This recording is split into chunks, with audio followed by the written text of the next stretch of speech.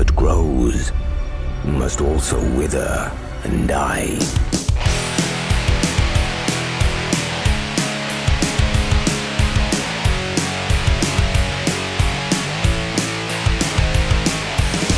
Hey, everybody. Welcome back to Core. We're going to talk about video games tonight with me, Scott Johnson, Bo Schwartz, and John Jagger, and we're glad you're all here with us.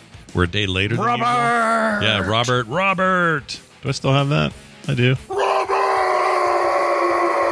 That reminds me. I saw that game, Sekiro, is on sale for like $25 or something on Steam. You going to grab that, Bo, and, dip your big toe into a little more Souls-like. So many games to play, dude. I'm like overwhelmed. I just don't have time for it. I'm in the same boat.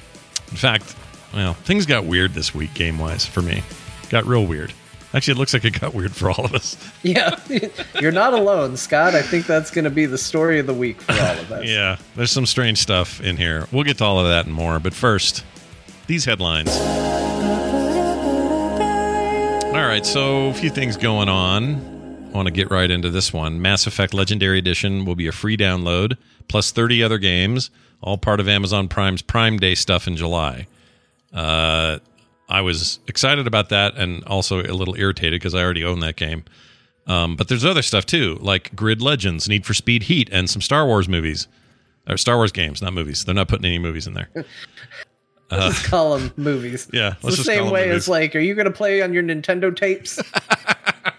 Oh, man. I don't want to be that guy. I don't want to be him. That's a guy I've worked really hard not to be, and here I am being that guy. Anyway, they got a whole bunch of these. This will happen on July, and let me pull up the dates. July 12th and 13th, right? Yeah. And let's read some of these. We got Need for Speed Heat, which I mentioned. Actually, a really good racing game, by the way, as far as Need for Speeds go. You have to take my word for it. And it's on Game Pass, so you don't have to even do this if you don't want to, if you already have Game Pass, but it's not bad. It could be free right now for you. Yeah, it could be free this very second. Also, classic Star Wars Jedi Knight, Jedi Academy, Jedi Knight 2, Outcast, and Star Wars Republic Commando. All three of those are some of my favorite Star Wars games. Right? They're good games. 1, 2, 3. Yeah, those are great. They're old. Phenomenal. Yeah, they're a little old. They don't, Republic Commando, I'm not sure looks... I have the remastered version, and it doesn't look that great. It looks okay. Yeah, that game, I feel like deserves a refresh. That was one of the most unique Star Wars games I'd ever played. Yeah, it was a really good cool first-person shooter with like a tactical element that was really well integrated into the game. But yeah, it's old. It's better. Definitely old. I'm going to argue. I'll put this down in the argument pile that it's better than any prequel game ever made, and maybe better than any other Star Wars game of its era. So I think your Pod Racer fans might have an objection for you. Boo! That game sucks. Pod Racer. No, sucks. Episode 1 Racer was really good. Boo! It was legitimately weird. Yeah, that game was awesome. That was you did a good impression of the Pod Race of the actual I've watched racing. Phantom Menace like 18 times. I love that part. Yeah. So was Jedi Starfighter. Jedi Starfighter was very good.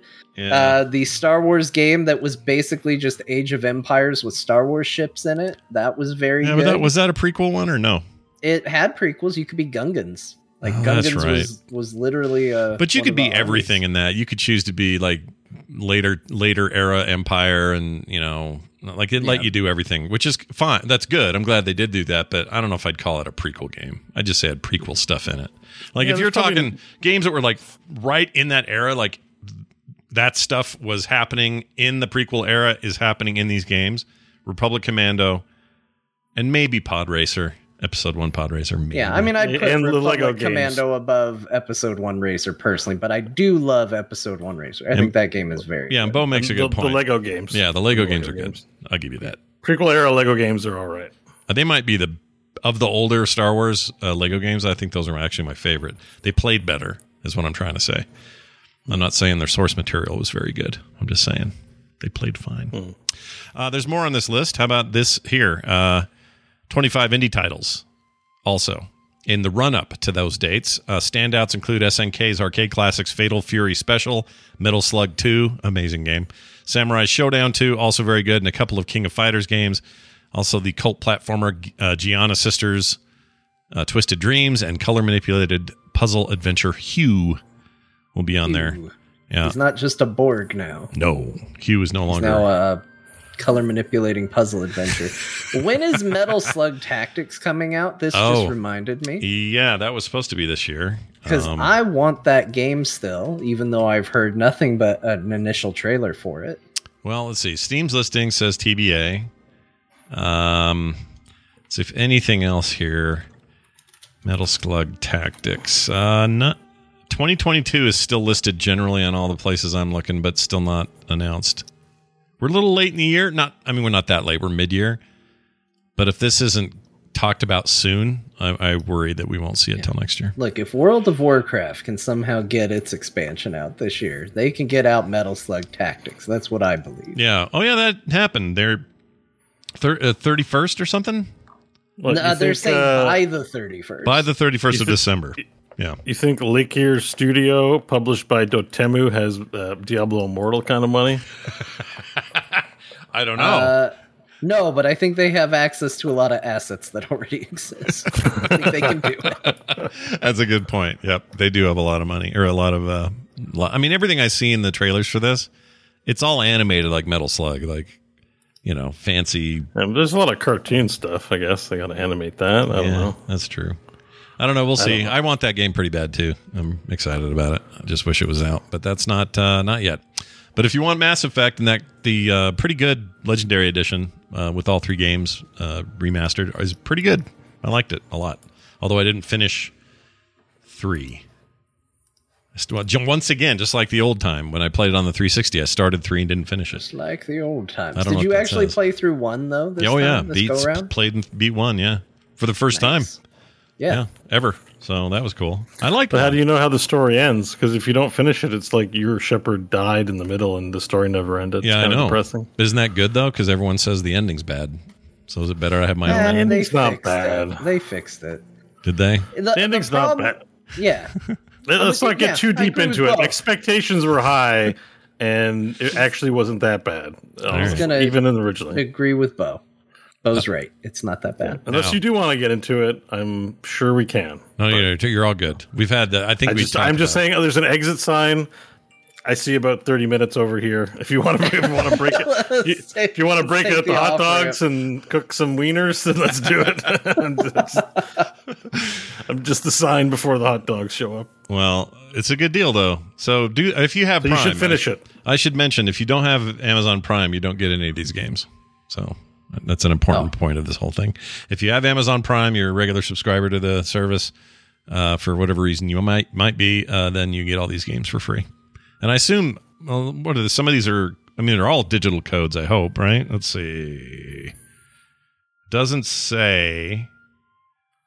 I shouldn't assume anything. These might be Steam codes. They might not be. I don't know. Is it the same place you get your free games when Twitch does it? Because it's the same company, right? Yeah, but the Twitch drops are time, right? It's Prime Gaming, whatever that is. So it's part of their not their streaming thing, but they have a whole Prime Gaming effort going on over there. And when they do free stuff, it's always been sign into Amazon and get some codes. But I don't think they're they might just be get a code or here's a code and then a link to download the thing, and then you got to put the code in. But they run independently of Steam or Epic or whatever. I can't remember. Yeah, I think they got their own thing. Oh, Amazon has a launcher? Really? Is that true? Ziggurat says. Oh, then you don't need another launcher, guys. Just forget we said anything. Games launcher. I got to see this. Look, just erase the past 15 minutes of the show. Just go back. Oh, it is the Games app. Let's see. Gross. Download and install the Amazon Games app. Oh, this is a Trojan horse. Yep, this is how they get you. They're paying for the game so that they can get you to install their dumb launcher. Yep. And then they'll give the developers money. Don't download these. They'll sell you toilet paper and whatever else you need at Amazon.com. Unless you really already have Amazon. I think some people actually use and like Amazon. They do serve a lot of customers. Maybe that's fine. I use them all the time, but I mostly business stuff, and it's worked out for me. But I don't think Prime is a very good value anymore. I think it used to. You don't need a client, I guess, on your PC. Yeah, and if you're doing Amazon Prime Video, to watch The Boys, like we were talking about in pre-show or something, you can do that independently now for a much lower price. Yeah, it's on my phone and my Xbox, right? So Yeah, so you don't have to have the full package to get that. You used to, but you don't now. Anyway, there's great. that. It's actually really cheap too. Yeah, it is compared cheap. to all the other ones. It's only like $6 for me. I'm like, oh, that's great. I like the cheap ones. I got Shudder because I'm going to watch Mad God. Have you seen this thing? No. So Phil Tippett is this insane stop motion animator guy. Yeah. Who's famous around animation circles for just being crazy. Like his stuff is so weird. And he made a whole movie he's been working on for like a decade or something. And it's called Mad God. It's showing on Shudder and theaters or something.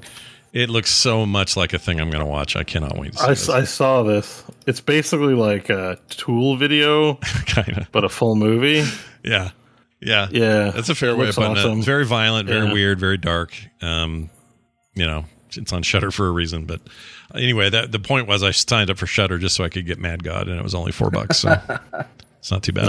What else are you going to watch while you have the subscription? I don't know. I was thinking they got a bunch of originals. Some of them are reviewed really well, like movies and stuff. I don't know. I like a good horror movie. I might poke around in there, see what's going on. A lot of good. Not like having a lot of time right now, but we all need excuses to escape from the current world. Why not make them horror movies? I say. Anyway, so there's that. Check this out. Marketing data from Newzoo reports gamers more likely to view brands positively than non-gamers. I kind of found this hard to believe when I first read it, but I think it depends on the product, right? Because I think gamers are cynical and angry at everything a lot, and that it's not just a stereotype, and we tend to get really cynical about things. So to hear that this study perhaps reveals that we're a little more positive on brands, maybe it's because we work in brands, it's like I need my NVIDIA video card, I need my Steam launcher, I need, you know what I mean? It's all brands for us. Yeah, and like you're still going to meet people that don't like brands and would never say anything. Like it's not like 30% of the time you're not a brand person and 75% you are. It's just out of a population for marketing purposes. How effective is brand marketing towards gamers? And it seems that it's a better market for branding than other markets. So here's an example. Expect more advertising. Yeah. That's what this tells me is we're about to get a lot more ads. That's kind of the deal. Because apparently, out of all of us, we're a lot more susceptible to looking at pawn brands favorably. Well, here's some of those. Players see Nike, Adidas, Puma, shoe brands, sports brands. 76% on both Adidas and Nike, and 67% on Puma. That's compared to 61%, 63%, and 52% for non-players. So it's not a giant jump, but 10, 12%, something like that. Let's see. Cars, automotive, BMW, 68% for gamers versus 53% for non-gamers. That's a weird one. Even Ford, 60 and 46.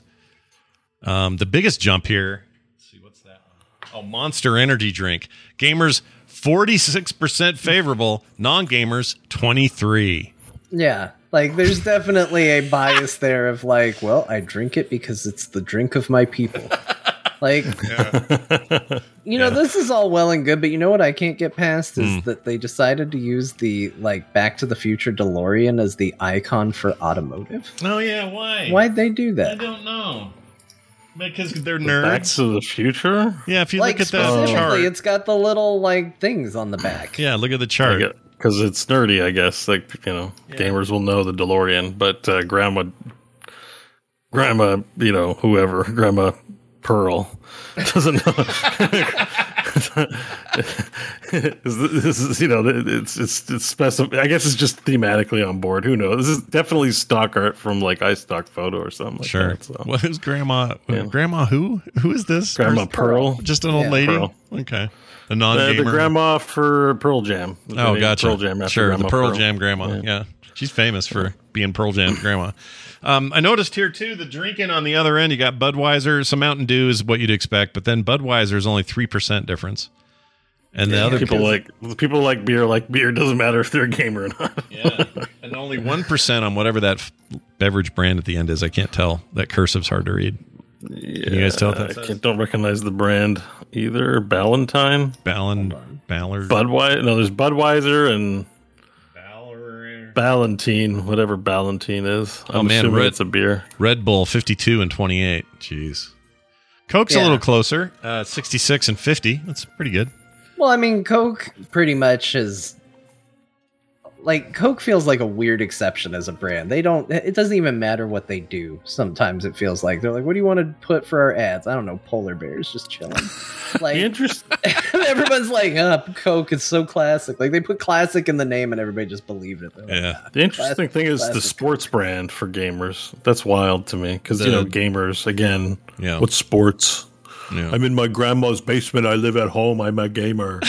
It's like we seem to really dig sports brands quite a lot. Funny enough, none of those three brands are ones I would buy. I'm more of a Reebok guy, so I don't know why those are Yeah, but the story they're trying to tell here is not that these are the best brands, right? It's that right. Generally speaking, people in whatever they define as the gamer community, which I imagine it's through viewership. I don't know if it's just self-identified, but based on their behaviors, that they're more likely to be favorable towards brands. So, that helps the marketing because this is from an insider.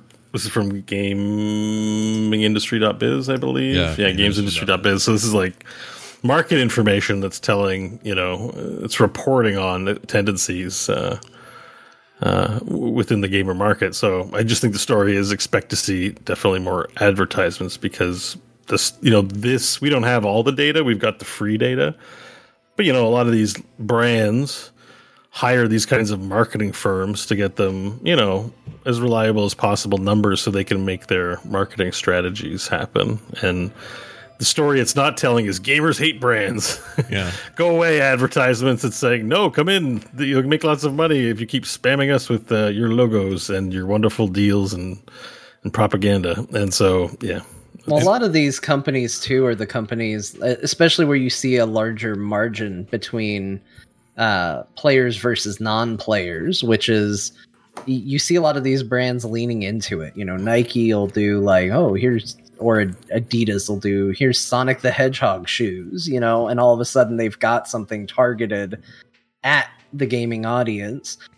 Same with like beverages. Like I've never once seen a Budweiser ad be like, what's great after a match of Fortnite? Budweiser. Like it just doesn't happen. But meanwhile, you got Red Bull that's like, you want to get the edge on other people? Just stay up all night or be a loser. Like some of them really lean into it. Some of them don't. And I think that also is reflected in this because I think there's a very clear divide there. Yeah. And by the way, we drink Coke and Mountain Dew. One of us at least is showing off a can of that every episode. Oh yeah. If you're a YouTube watcher, you're getting product placement for nothing. Yeah, I've just polished off a Coke Zero over here. Yeah. That actually brings me, that's actually a question I've wondered for a while, Bo. It's a Canadian question, so to do that I have to push this. Canada! Can you tell me if Pepsi, so in the Pepsi and Coke wars, down here in the States, Coke's usually the winner.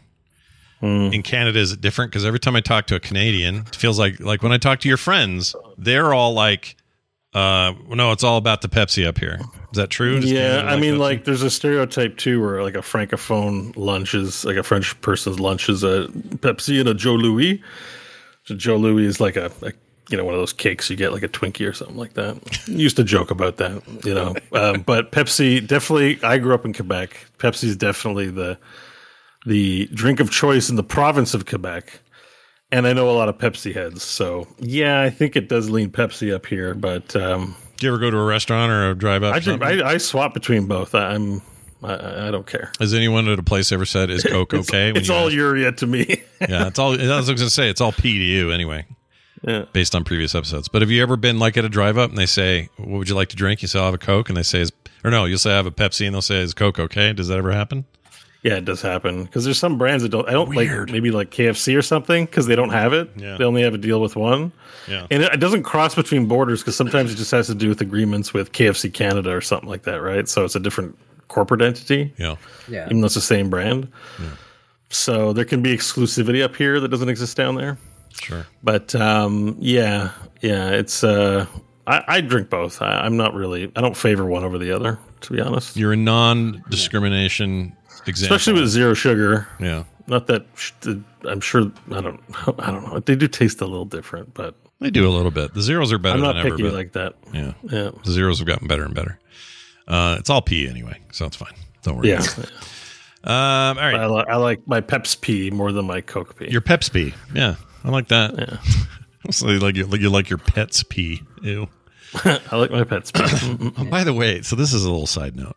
We got a couch from a neighbor who were getting they were getting a new couch, and they're like, "Hey, do you guys want our old couch?" And we said, "Well, it is bigger and it would fit in our basement real well, and it's good for how we're set up down there. That'd actually be really nice. How much do you need for it?" And they said, "We'll give it to you. You can just have it." I'm like, "Really?" And they go, "Yeah." And I'm like, "Well, that's not even that old. It's like 2-3 years." "Yeah, it's fine though. We're good. You guys want it? Sure." What did they give you? Couch. So we got this couch. Whoa. Yeah, I know. They bring the couch over. Very nice of them to help move it and all that. Big old sectional. Wow. Take it what's wrong downstairs, with plunk it all down. I'm playing on my Xbox the other night, and I go, "What is that smell?" And Kim comes down. She goes, "What is that smell?" Because she can smell stuff from miles away. I have to be right next to it. Yeah. Freaking their dog peed on the cushion things that you put your head on, like that you lean on. Yeah. Oh. Yeah. So now we got to figure out how to get that out of there, and it's fine. It's still a free couch. But they didn't give it away for that reason, right? I don't know. It's a probably little not. sus. They're just like, we don't want to throw it out, but we don't want to keep it. It stinks. We don't know what happened. They don't know how to clean pee off of a couch. That's what I'm saying. They were so quick to say don't pay for it. I mean, they're extremely nice people. We consider them friends. Oh yeah, we like them and they're please awesome. Take our, please. We don't want to throw it out and feel guilty, and we don't want to clean it. Please take this couch and stink up your house with it. Yeah. So Kim's doing each cover individually. Super We're nice. taking them off, cleaning them out, seeing what we can do. But apparently, their little dog peed on the top of these things. Pee's not that bad. It's when it's sex couch, like chat rooms mentioning, like that's what I'd start to worry. Like, what depravity happened on the couch? I don't even want to think of that. That's no good. I don't want that. That's bad. Well, some people, everyone thinks of couches differently. Some people, couch is a sacred place to sit and watch TV, and then for some people, it's wieners out. It's a brothel. Yeah. Wow. We're going straight to some services. Speaking on behalf of what a friend told me. Sure. Yeah, someone in the brothel industry. Yeah, no personal experience. I understand that maybe people have sex on couches. But not whole brothels where they bring That's like what a I've heard. I've heard that this happens. I've heard of one. Mostly it's waiting for pizza in the kitchen is what I've heard. That's how that. That's another place. Mm-hmm. That's another place. Nothing to sell to your friends in there, though. No. That's just. Yeah, by the way, make a note. So when John offers you his couch, you say no. I haven't said anything about the couch. In 10 years, and you're like, Scott, I'm moving. I'll drive down and drop off this couch for you. Oh yeah, you'll drive as the 12 anybody hours. knows, the couch is a safe zone for me. You don't know what side of the argument I land on. That's true. That's true. Now, if I tried to sell you my kitchen, you might want to ask if we cleaned. We did. I just don't want you to drive 12 hours to bring me a couch. That's all. Yeah. Don't do that. That'd be a long drive. Yeah, you're a ways away from me. Okay, let's talk about Epic and them launching some tools for Steam and Epic crossplay. It's an interesting thing. Here's what Simon Aliaze I'm sure that's wrong. He's the director of online services. I think he's up there in Canada. He's probably in Quebec. He says, see this name. What was his name? Simon Aliaze. A-L-A. Oh, yeah. I don't even know if that's French. Alice. Alice? Sure. A-E is so Alice. Oh, okay. Well, there Alice, you go. actually, I think. He says, crossplay gives all friends the opportunity to come together and create fond memories across interactive experiences. All right. Anyway, they made some tools and they. All right, thanks, Simon. The tool itself, I think this is just for devs to use so that their games, when on either platform, will be operable with each other. And No, I got some experience with this. Oh, well, tell me more. Because TMNT Shredder's Revenge, which we'll talk about later, uses this crossplay. Oh, so interesting. I had a really frustrating time trying to get my Xbox, including John, Xbox friends, because everyone has it on Game Pass. I bought it on Steam. Yeah. So apparently there's crossplay, but you got to link your Steam account with your Epic account. Yeah. And then your Epic account with your Xbox account. So I linked it all up. It still didn't work. I couldn't see my Xbox friends, but I could see people on the Epic store. That, no problem. Couldn't see any Steam friends. Or no, I could find Steam friends. But anyways, long story short, Well, we'll get to what happened with that later, but it didn't really work out. Yeah. So it sucked right now, but maybe this was because that's why I was like, oh, this is kind of interesting news. That would make sense. Shredder's Revenge got launched, and now they're going to have crossplay for friends lists on there. So now I can launch a Steam game and I can access my Epic's friends list from the overlay. Right. If it supports the Which functionality. makes sense as long as Steam is playing, friendly with it and not, I don't know. Like, how much does Steam have to do anything? Or they just kind of go, okay, cool. Yeah. I think it's like authentication between the two platforms. Like it's cooperation. Okay. It works between Epic and Steam. All right. With mobile on the way. So basically, what this means is if you buy it on Epic and someone buys it on Steam, you should be able to play together. They shouldn't be separate ecosystems. And I think this is in Epic's favor to do that instead of trying to beat Steam, like just be a co-competitor and live with them. Oh, totally agree. So I like this. Yeah. Yeah, But it didn't work very well. TMNT was not a good first look. Well, and that's more of maybe a Game Pass problem, but we'll get to all that when, coming up here. All right, what else? So that's a thing. That's a thing happening now, and devs are starting to use it. What else? Oh, hey, did you know that if this isn't really gamer related, except gamers make a lot of insults online sometimes, or at least we're known to. But online insults is now a criminal offense in Japan. You will get up to 1 year of jail time. What do you think of that? John, what about you and your, I don't know, what mobile game hatred and mobile gamers are lame or whatever it is you'd say. And then, and then you'd be in jail. And then I go to jail for a year because I insulted the mobile gamers. Yeah. I don't know. Japan seems like a cooler and cooler place to me. Like, yeah. I don't know. I'm not a religious person, but there's a whole thing about pointing out a splinter in somebody else's eye before you acknowledge the board in yours or something like that. I don't know. It's not a splinter in a board, is it? I think it's a moat. It's like something much bigger, right? Yeah, like what's a bigger splinter, a board? Whatever it is. I'm not religious. I don't know. I don't even know who said it. Probably Job or something. Sure, it's Job. Don't close the door when a thumb is in a window. I think is that the one? Is that the old adage from the Bible? Yeah. Yeah. So the point is like there's plenty of problems here. Who am I to say Japan's making weird choices? Like it sounds like maybe trying to do things to keep people. No, I like this take. Lean into it. Just say this is good. Yeah. Yeah, why not? I think it's kind of good too because now it's going to make a good inspiration for a plot in a new Yakuza game. Oh, yeah. I put there because every Yakuza game it starts with you going to jail, and Like a Dragon's very video gamey. So probably the next Yakuza Like a Dragon, he'll insult someone online and end up in jail for a year.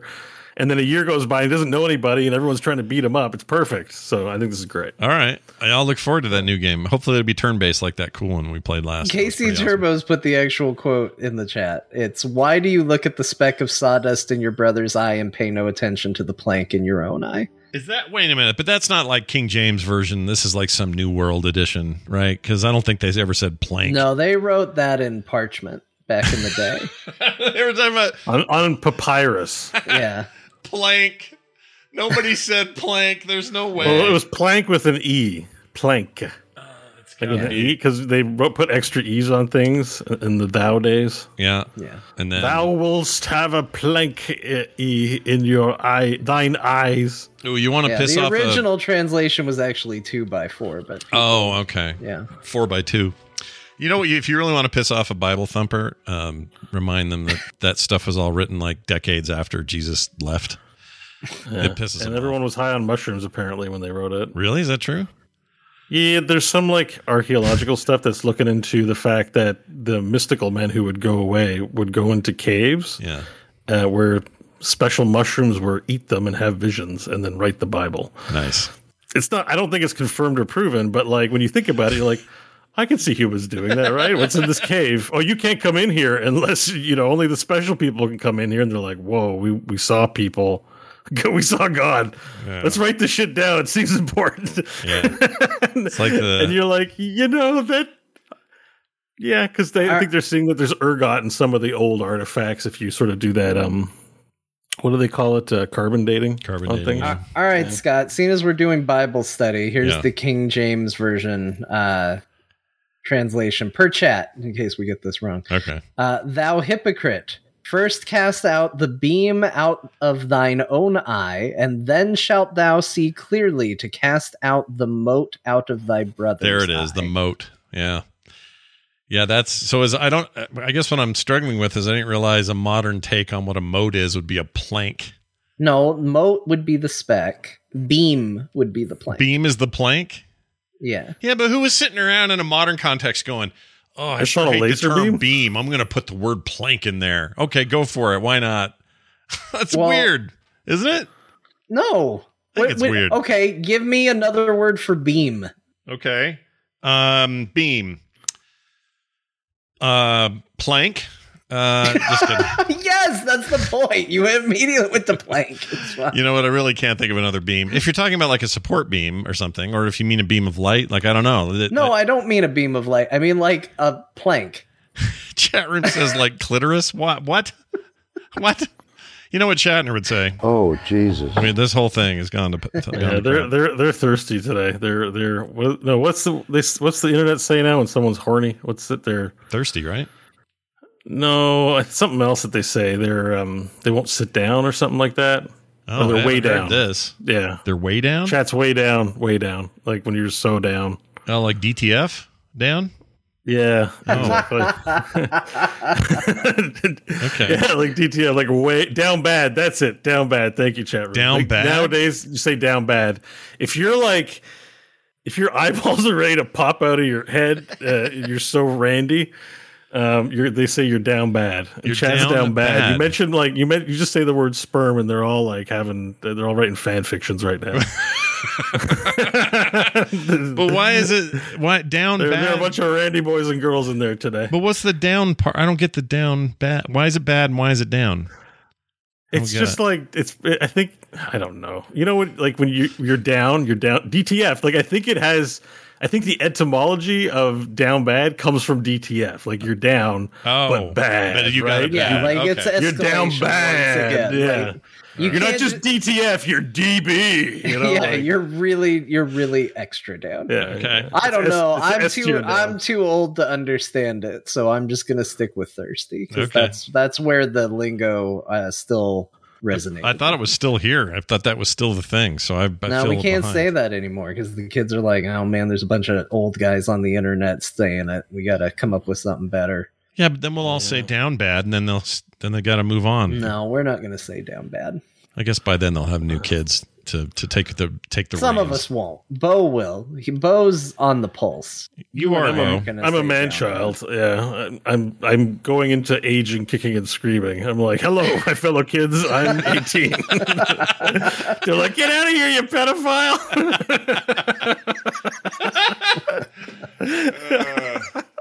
All right. Well, I learned something today. I'm happy to report, everybody.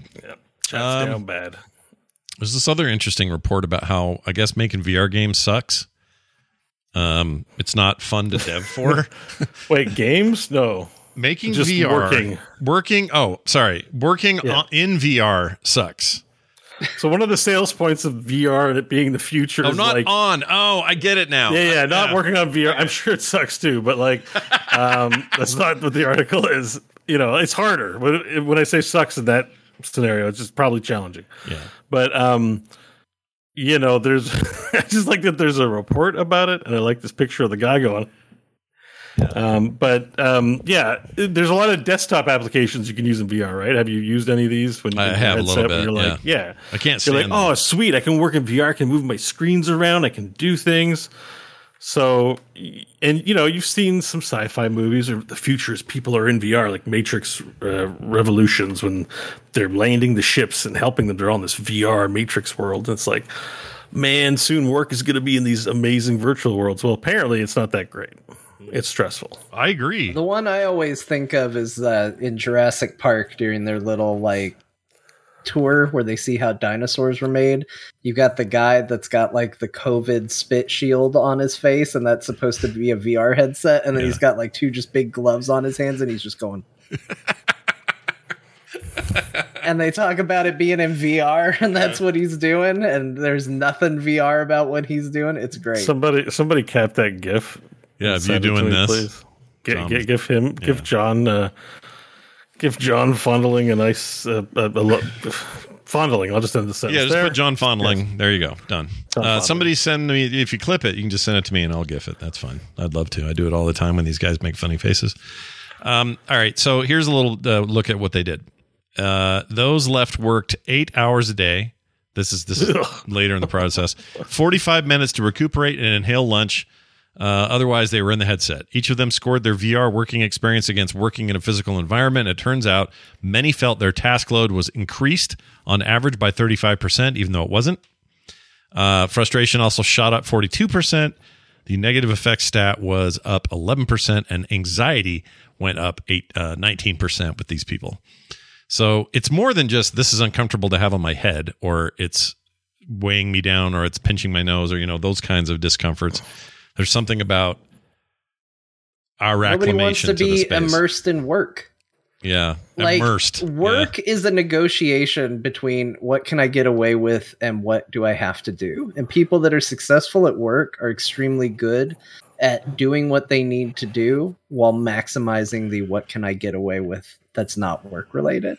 Like, where you find bad employees are people who try to do too much of the what can I get away with, and it intrudes upon getting your work done. It's a theory. Or too much work and they get disgruntled. Right. It works the other way too. Yeah. When I worked in an office, I guess I kind of sort of do still, but back when I was in the office, I used to say, look, it doesn't matter how much work you have in a given day. For some reason, if you were given A, B, and C one day, that's going to take you the full 8 hours. And if you're given A and B the next day, somehow that's going to still take 8 hours, even though you've got one less thing to do. You can really only overburden people. Like, people will take less and spread it out more, and they'll be happier with it. Yeah. All you can really do to an employee is give them too much. And I feel like if you put a headset on someone's head, you're removing their ability to easily take little kind of micro steps away from what they're working on and distract themselves and think about other things. You're just putting them in an immersive work environment, and I bet people find that more stressful. But John, that's time theft. Yeah, and everybody does it. If you are 60 minutes of work and you work 59 of those minutes, that 1 minute you stole from the company, you should go to jail, let alone be fired. That's right. You stole that time. That's horseshit. Corporate will tell you for sure, and it's a lie, and it's a fallacy of our. I actually have a full-time job where I manage people, and I hope they don't listen to any of this. So you just if you're listening and you work for me, you should be working if it's not break, okay? Yeah, and if not, keep going. You're very bad. Got time to lean, you got time to clean. That's right.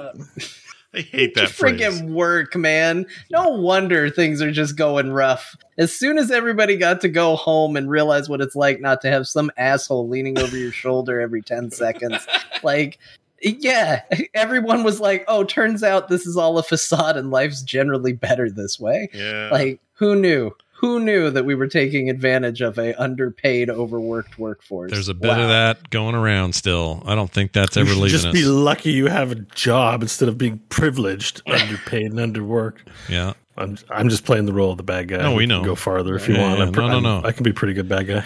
You're I know all the lines to this role. Yeah. Sadly, me too. Yeah. Yeah. Well, it is what it is. But we're not going to be doing this in VR very soon, and it sounds like studies like this will probably keep us out of there. So it's fine with me. Yeah, I don't want to work in VR either. And you know what I want? I want glasses that don't weigh anything, that are barely there, that once in a while could have a little HUD pop up that goes so-and-so in the office down south really needs to talk to you about it, whatever. Like, some of those things are fine, but if you're just going to put me in virtual space the whole day, I don't think I could do that. Yeah, not on the Quest 2. You had an appointment with the bathroom. Yeah. So-and-so in the office down south needs you. Yeah. Yep. Yeah, get in there. Time to go do my constitutional. You're constitutional. I love that phrase. I want to use that more, and I always forget.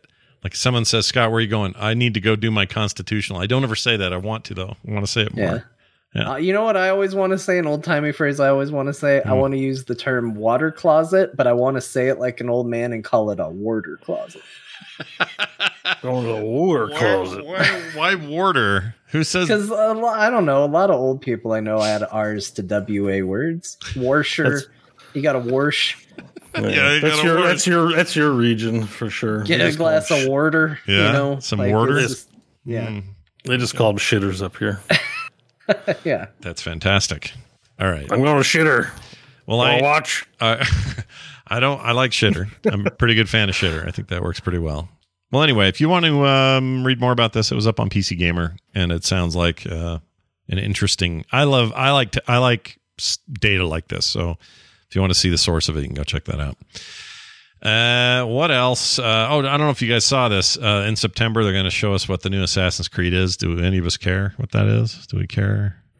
I feel like I used to care. It's time for them to reinvent the formula again. Like, there's been enough. Maybe they will. I was so excited for Valhalla, and I started playing it and just realized, nope, it's still too much. And that's after, because I mostly skipped Origins because I didn't really care about the desert setting of that one. Yeah. So I just played Odyssey. Yeah, and then I went to Valhalla, and I was still like, too much. It is too much. Those games are too much. You're right. I think the reason I enjoyed that other thing that isn't this, but it's their other game where it's set. It's Greek. Immortal Phoenix Rising. Phoenix Rising. It's an awesome game.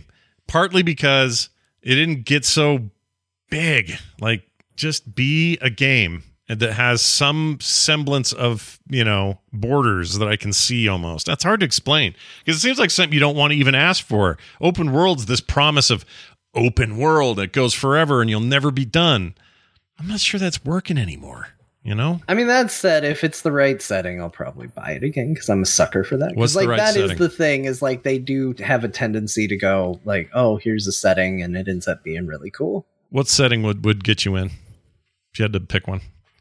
I was actually thinking about this the other day. You're a slave in Southern America during go full Django Unchained. I'm like, they kind of did that though, didn't they? On they touched on it with 3 because it was in America, but then there was a PSP game that I thought set it in Canada. We had slavery here too, man. Just to flavor it up a bit, give it something different. Yeah, slavery era Canada. Have a French Canadian in there fighting the Esti d'Anglais, and then you have your slavery, and just make it as uncomfortable as shit.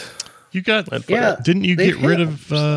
You guys got rid of slaves before most in North America, though. You guys were early, I think. We were earlier for sure. Yeah, we don't, and you don't have the hang-ups we do. But we have African Canadians, like you have African Americans who were brought here as slaves and have been here the whole time too. Sure. So we have our own. I don't know them because America dominates our culture so much off the top of my head. But we have our own like Rosa Parks types figures in African Canadian history as well. Oh, that's cool. That whole thing. There's a few cool suggestions in chat. Feudal Japan, that one's definitely got some potential for sure. Sure. Inca/Maya assassins versus Spanish conquistadors also sounds like that could be cool. Mm-hmm. I feel like they should just go full Dynasty Warriors. Let my descendant be Lu Bu. Let me get my Lu Bu on. What about a dinosaur Assassin's Creed? Oh my gosh, yes. You play as a velociraptor with a little white hood over his head. With like little blades hidden under his wrists and everything. His little claw blades. He just jumps up and gets them with the feet. Oh my lord. I mean, do you think they'll ever do... I mean, that reminds me too much of Primal for Far Cry, which I did not like at all. So I worry about that setting. Yeah, but you weren't the dinosaur. We're talking about a raptor assassin. Yeah, I don't think they're going to do that. I'm just going to put it out there. I think that will not happen. However, do you think they ever, we've talked about it for 20 years now, do you think they ever make a modern, or the future take, even modern take, but like, hey, it's all about this animus. Yep. And so here we are. We're finally going to be in that current animus time, fighting the fight or whatever, because that's what they always implied, right? It's like all these stories lead to this. We're all going to figure out a way to take down the big evil corporations or whatever in this big cyberpunk world that apparently that all exists in. That could be interesting if they ever got that right, but that's kind of Watch Dogs, that was right? The idea, but I feel like they just dropped the ball so hard on that, because I always thought the idea of the Desmond story would be that he would be learning all these skills from his ancestors, and then that would translate to a super cool futuristic like level or two where he has to put them to use, you know, and like I can't almost like a Metroidvania, except instead of just like clicking the orb and getting a new ability, you adventure into the past. To get the thing you need to progress further. Like, I thought that's the direction it was going, and then they killed Desmond in 3, and he's like, that story's done. So I don't know. Like, they could do it. I think it could be interesting. I think there are still a few eras that make sense. It's just, you know, I don't know what would get me back in. Mostly it's a gameplay thing, because even with our joking, you know, Assassin's Creed Velociraptor game, I'm sitting there going, yeah, and he could have like a little Archaeopteryx bird that flies around and does all your scouting. And then I just sat there and was like, oh, great. I'm making the same game as Odyssey and Origins. And like all of those once again. So yeah, I don't know what the answer is. Like, they really did some neat stuff with these most recents. I thought the one from 2015 with the brother and the sister in the turn of the century England. What was that called? Shit. Anyway, it was like basically Peaky Blinders town version of that. And that was they had some really cool ideas in that. I just don't know where they go from. Yeah, Syndicate. That was it. Oh, chat room has my answer. If they put Cassandra back in the game again, I'd play. I don't care what era. You can put her wherever. I'd play that game again. She's awesome. My favorite protagonist. She's pretty great. Okay, let me ask you this, Cassandra lover. What if they teleported her to the modern time? Then how would that feel? That's fine. She was in the modern times. Oh, that's true. She's been in the game in modern times, although she died. But like, it didn't go well. Yeah, she was there. She could literally be the hero of every Assassin's Creed for the most part. She is great. Unless they went further back. She's pretty effing great. I'll give you that. Well, anyway, we'll find out in September, everybody. So hold on to your butts. Crypto miners have unloaded used GPUs and prices are coming down. In fact, I saw a bunch for under MSRP, which I don't think anybody predicted, but because crypto market took a big giant dump, and also how you mine Bitcoin or cryptocurrencies in general is changing, you're more likely now to finally snag that 3080 you were trying to get or whatever. I think it might be a little too late because we're right around the corner probably from 4080s or whatever the hell the next thing is going to be. I think fall we're going to hear about the 4080s. Yeah, I think. I usually hear every year there's an update, so. I wonder how much of an upgrade 40. Because even I'm like, do I buy a new graphics card? Because I got my sweet computer, got 12th gen CPU, still cutting edge. Yeah. Do I get a new one? Yeah, I don't know. I could probably skip. I don't, It'd probably be okay. But I thought this is still good for anyone who was looking to shop at a new graphics card. The time to buy a 3000 series is nigh, I think. They're selling 3080s for right around 523, and MSRP on those at the bottom level is $699. So they're in some cases going less than that. Some people are getting my 3060 Ti for $660. Yeah, and you're going to hate this then because the RTX 3060 Ti's are showing up for around $300. So I'm not even that mad. This graphics card is so good that I'm okay having spent that money when I got it. You know what I mean? Like, obviously I want to spend less, but I just don't feel that bad about it. Like I feel like I got a good deal at the time I got it. So I'm still like fine because cards were easily a G,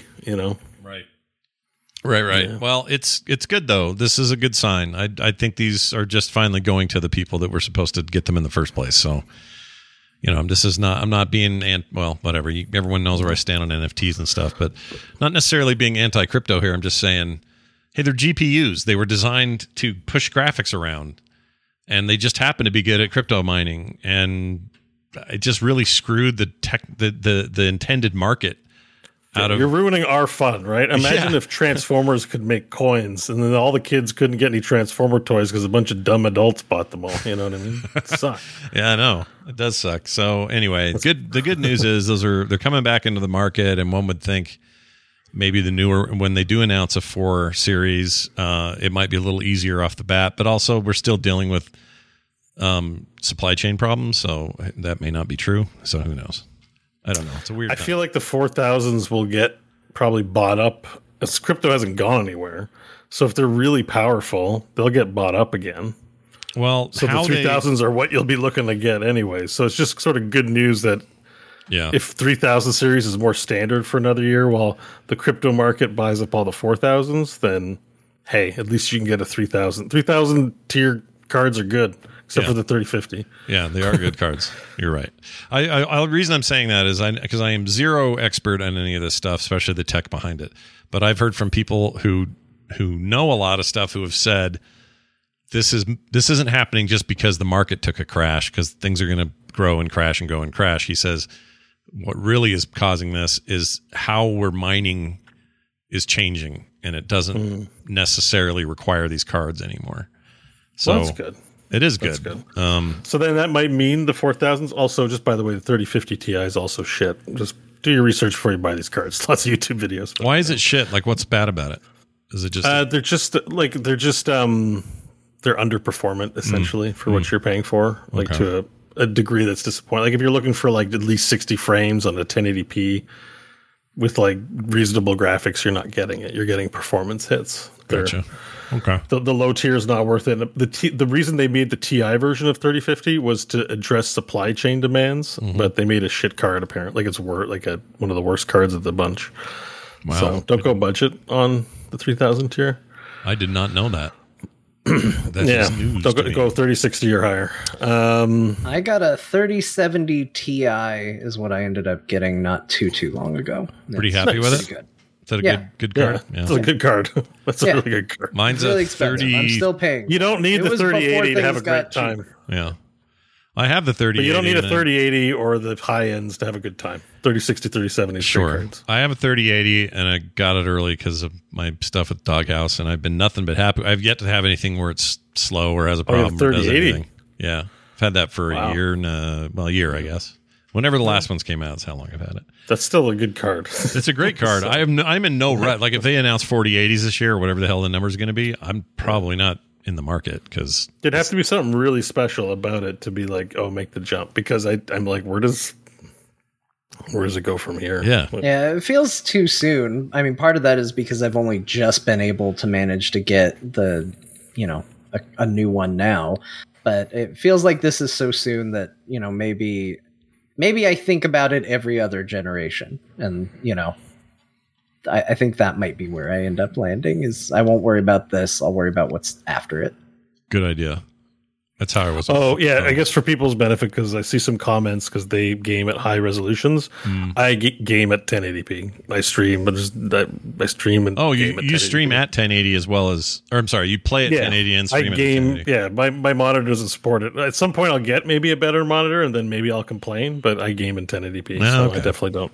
Because then I can crank up ray tracing and all this stuff. Like, if you crank up all the bells and whistles and have high res, you don't get the bells and whistles. So. That's true. I'm not even running at 4K. I run at 1440p, which is way plenty for me. And then I scale down to 1080 for streams, but I haven't had any problems at 1440 at all. Yeah. But I might if I had a 4K monitor. I don't know. The only reason I would want to get the 4000, or a better card, would be for modded VR games. I'm really enjoying Cyberpunk in VR. Yeah. And Elden Ring, but there's definitely graphical loss bottlenecks. So a better card. If a better card was good for VR, that would be enticing for sure. That would be cool. Maybe that's what they'll do. We will have to wait and see. All right. Well, that's all the news we could stand this week, and we hope you guys stood it well.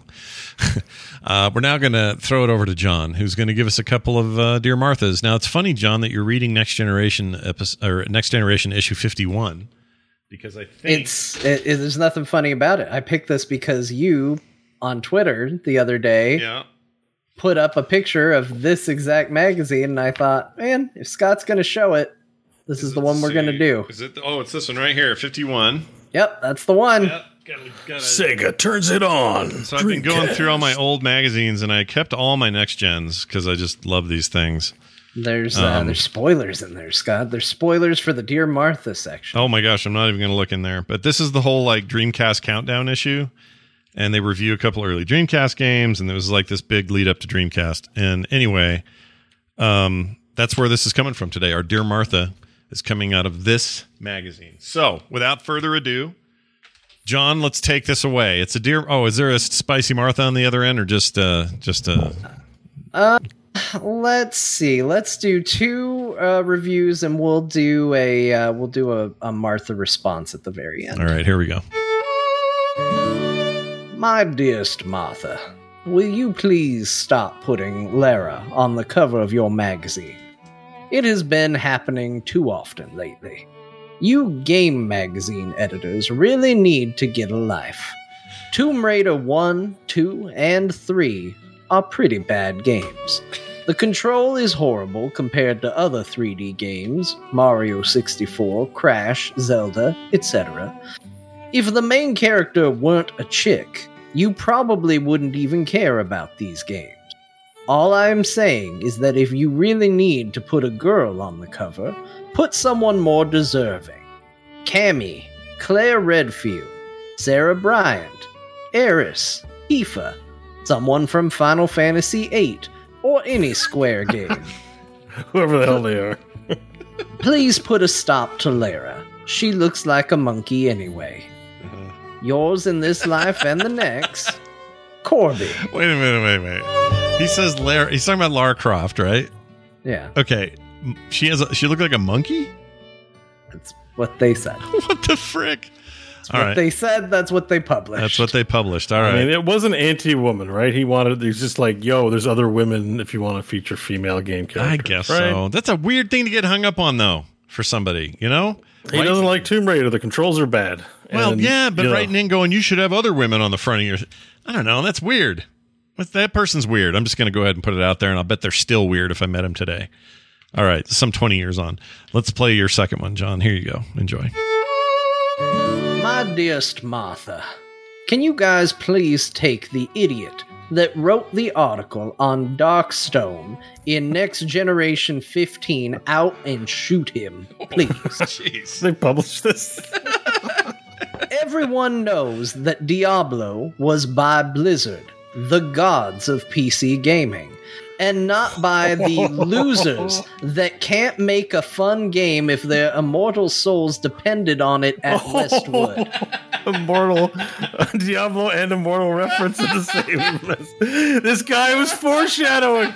Please correct the error and kill the one responsible to show that this type of slander will not be tolerated by Next Generation. Yours in this life and the next, Timothy D. Man, you guys think all the dicks are now.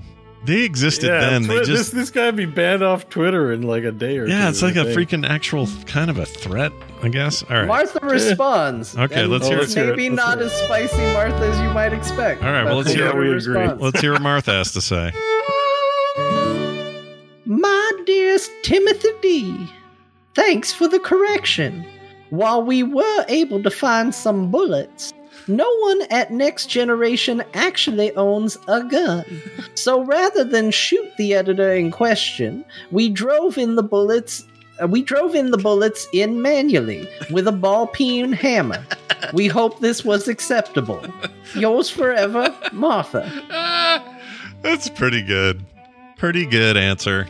I tried to find the letter, but I couldn't find it. Instead, I found a review for Heretic. The Heretic letter 2. section's near the back. Oh, it's is it? very Okay. yellow, and there's a picture of Lara Croft. Diablo, the gods of gaming and their immortal man. reputation.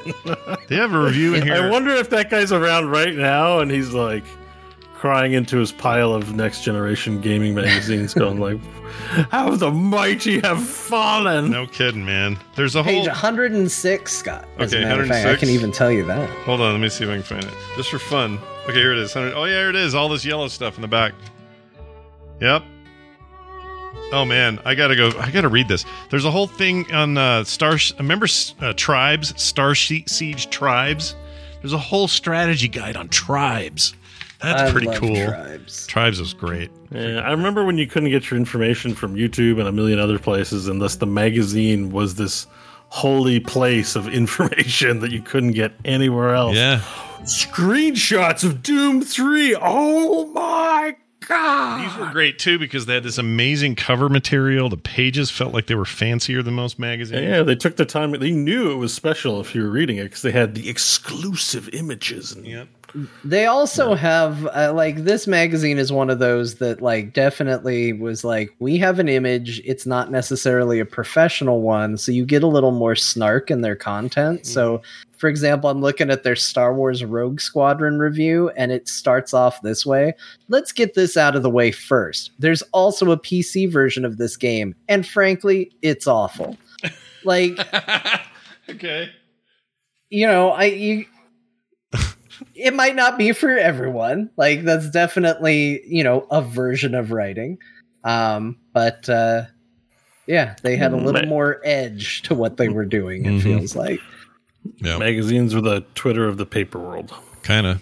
The whole reason I started even reading these old magazines though was just to see the old advertisements for stuff, because old video game advertisements are the weirdest things. Oh, in they're the the world. best. I love them. And then while I was doing that, while I was on the quest for stupid video game ads, I started reading the letters section and was like, oh my gosh, nothing has changed. No, nothing has changed. They're just not letters, the magazines anymore, but everybody's still saying the same shit. Yeah. I think that magazine ads and just, I don't know, that whole vibe of back then, we all look back on it with these rose-colored glasses or whatever, but if you really dig down, like the anti-Sony or the pro-Sega or the whatever, all these kind of fights and arguments you'd see in those things, it's not different than what we do today. Today, just everybody has an equal platform for it. Back then, you either had the gumption to write Next Generation and they would print it, and you got lucky because they did, and maybe replied to you. Like, it doesn't work that way now. It's very different. Oh man, some of these ads, you're so right about how bad. There's one of these where it's a tennis game, and if I can find it, it's like a serious sports tennis title, and the girl on the front is a tennis girl with her back to the camera, scratching her butt, and she's not wearing any panties. It's just her bum. And Awesome. yeah, they're just talking straight to the wieners of the gamers that are going to buy that game. Like they're not. There's no Gamers like brands, we hear. Yeah. I don't like And it. butts. And butts, brands and butts. That's what they're all about. Oh, look at this one. I got to put this in Discord. This is great. This is like a guy who wants to have all of his games in one place. Check this out. Oh yeah, all those cartridges in his head. Now that I miss. I miss the kitsch of gaming. Yeah, Like the science fiction Max Headroom weirdo gaming ads. Like, I'm so crazy for games, I want to plug them all into my head. yeah. I do miss, or the game is so realistic. I'm in the chair going. Yeah. Yeah, like I'm looking at this one for environmental audio by Creative, and the advertisement is this. Listen, it's a dark cave. Inside your head, you hear your heart pounding. Damp echoes resonate from the slow drip of water. A low rumble. Click. A gun is being cocked to your right. You spin. You duck. You freeze in fear. Bullets tear past you and ricochet from every angle. You can't see her, but you know exactly where she is. Great games deserve great audio. Look for this logo or visit, and then it's their website. Like, that's the ad. It's just this like description of like, man, you're going to hear video games real good. Yeah. They were not. And we're all like, we're too sophisticated for these kinds of things. So Yeah. we don't have them anymore. Nope, we don't do it anymore. Well, we all got older, maybe, because they were kind of aiming at, Yeah. The kids got older too. They're grown up old quicker. Yeah. Wish I could find that one with a Stuff girl's like butt because it's just so blatant. I can't find it. Oh, Someone in the chat, you could look. You have a job ahead of you. Go find that thing. go find some butt. Yeah, go find some butt. Well done, everybody. That was awesome. Always good, Dear Martha's. And now we swing directly into this. Very weird game, or weird week in gaming. And I'm going to start with Grim Dawn, but before I do, an email for John. All right? John, Oh. by the way. This is from Doug G., who wrote in about Grim Dawn and about John. Says, quick question for John.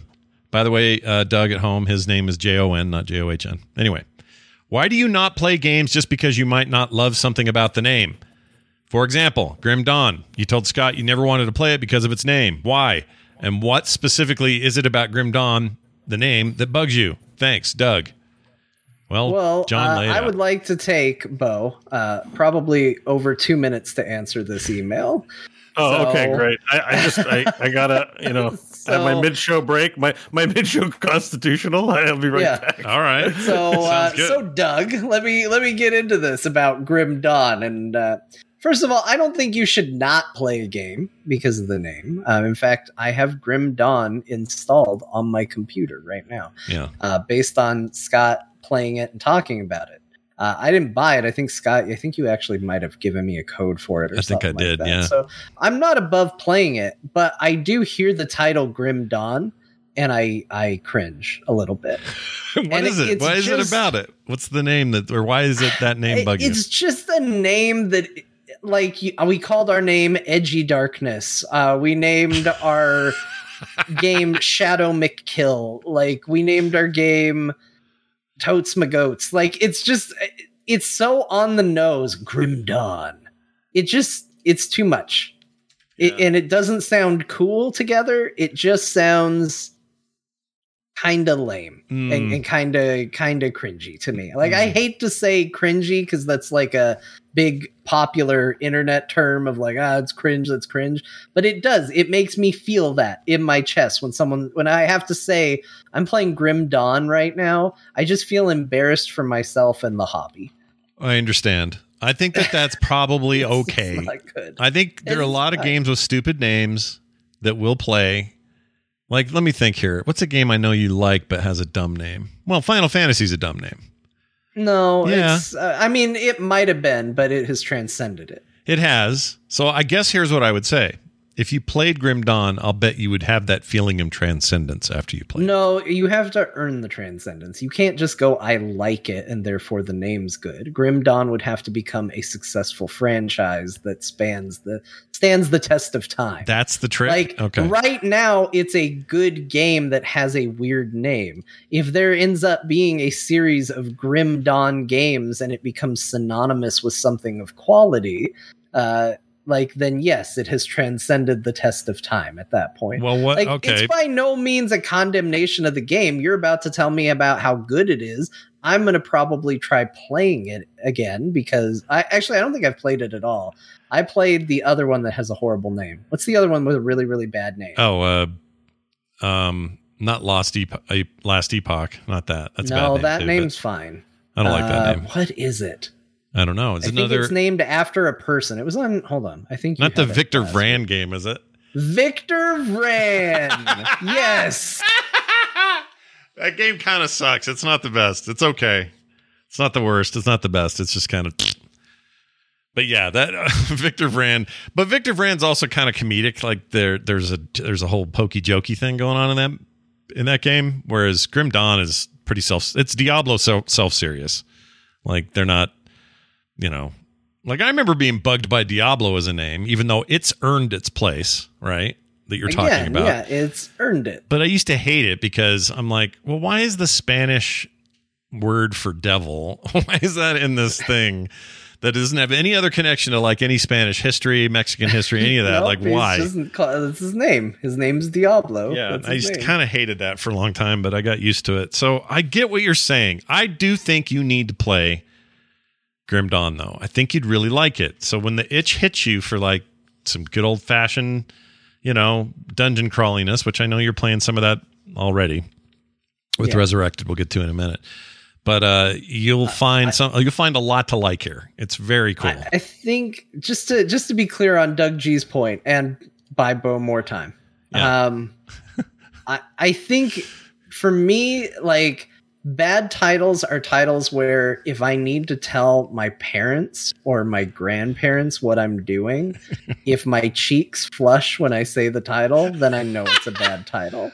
And if my mom came up to me and was like, "What are you playing right now?" I would be like, "It's a game. What's it called? You don't want to say Grim Dawn." it's not that bad. Like, I'm just not happy about it. I'm not happy about saying those words together as a serious thing. Again, it's not a condemnation of the actual game itself. It's not a judgment of the game itself. It's just not a name that I'm proud of. Now, again, it could probably reach a point like I should feel that way about Diablo. If my mom asks, "What are you doing?" and I say Diablo, yeah. I should be embarrassed about that. She probably would feel the same way hearing Grim Dawn that she would if I said Diablo. Yeah. But in my heart, I don't feel it. Yeah. So I'm taking that prestige and able to ignore it in my own mind. I'm not quite there with Grim Dawn. I think yet. you answered Doug as well as you can. Like, I feel like that's as good as answer. So as he's John ever likes gonna Grim get. Dawn now? He hasn't played it Or yet. no? He doesn't like. I He still haven't doesn't played like it. the I have name. it installed. It's But it's about the installed. title. You don't like the title. He doesn't like the I title. don't like the title. I hope Well- you end up playing it because I think it belongs in the upper tier of these. I think it, and players would agree with me. Like a lot of, if you go look for, best action RPGs rated or whatever, Grim Dawn is always in the top of that list somewhere. And I think it deserves it. And I think you would get enough playtime with it. You'd go, okay, I see what they're dealing with here. This is good. This is like, you'd love Titan Quest. These are those people. I'm not opposed to it. Again, I'm not trying to say the title reflects the gameplay in any way, and I do not judge the game by its title in any merit. But when you sit down at your Steam library and you're like, okay, what am I going to spend my time playing? If you look at a game and the title makes you roll your eyes, you're at least a small margin less likely to click it. Like, even just 1% less likely, it's still less likely. And when I see Grim Dawn, I go like, oh boy, I'm gonna have to go on core and be like, yep, I was playing Grim Dawn. Well, the fact that it's playing the fact that Sad it's Rainy Day, the video game. Sad Rainy Day. And look, if you could, I mean, you like a show called Barry. What are you complaining about? Yeah, If you think of not wrong. yeah, But it got me early. I'm not gonna say it's a great. Actually, I think Barry kind of fits its tone, and it does now. I mean, but it I only does because actually think the title fits what it is very well. But you've I might seen play this Barry. and go, you know what?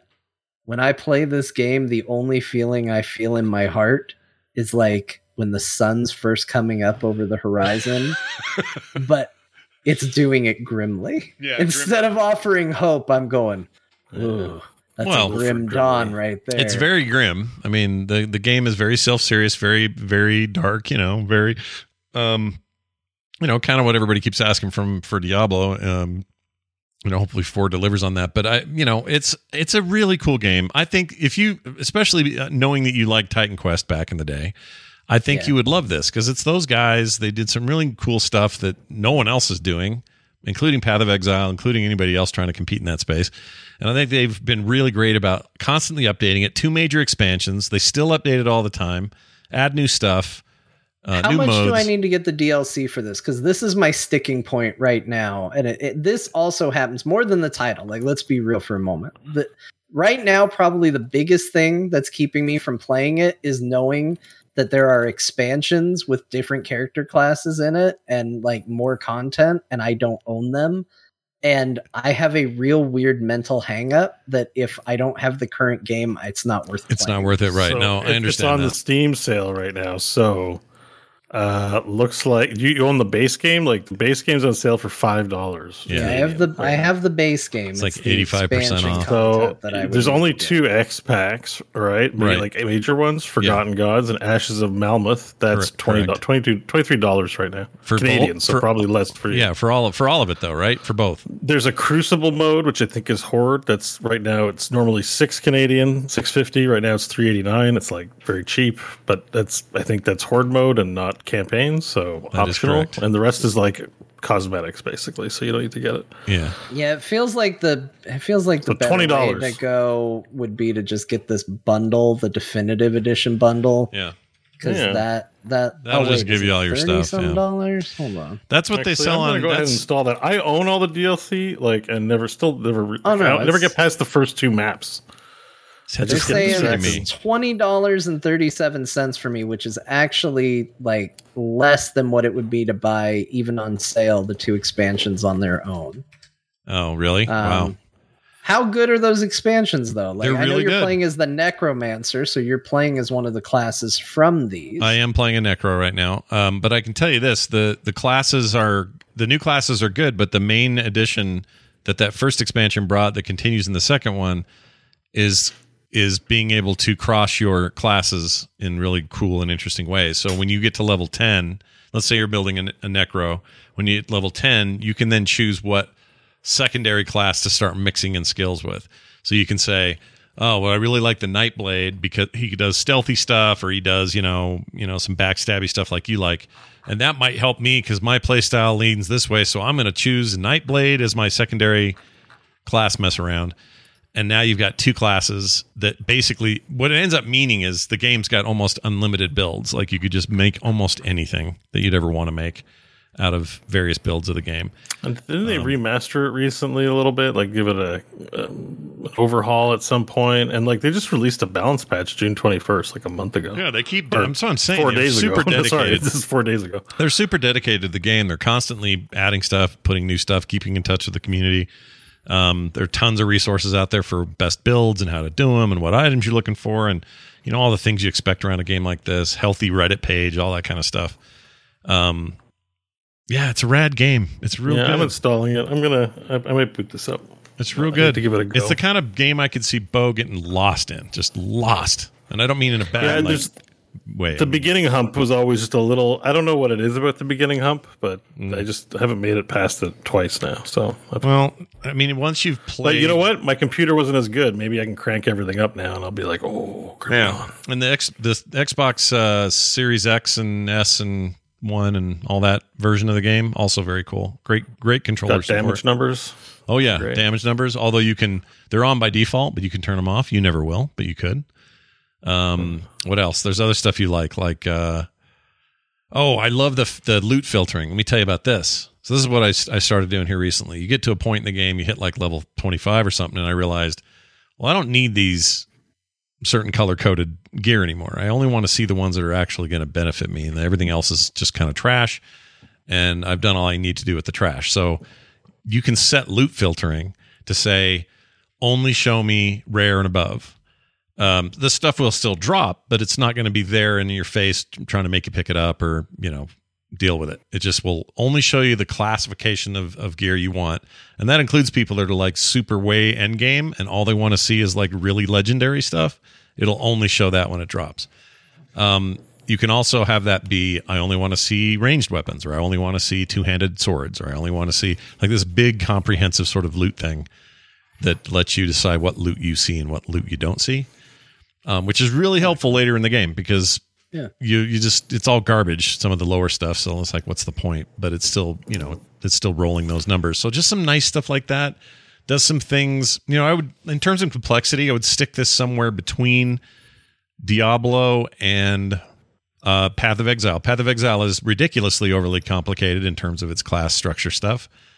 And this is a big size pullback from that, but it's not simplistic the way you might look at the rune system in Diablo. So it's just fits this really nice little middle niche. It's got, like I said, that legacy of Titan Quest, and you can feel that here.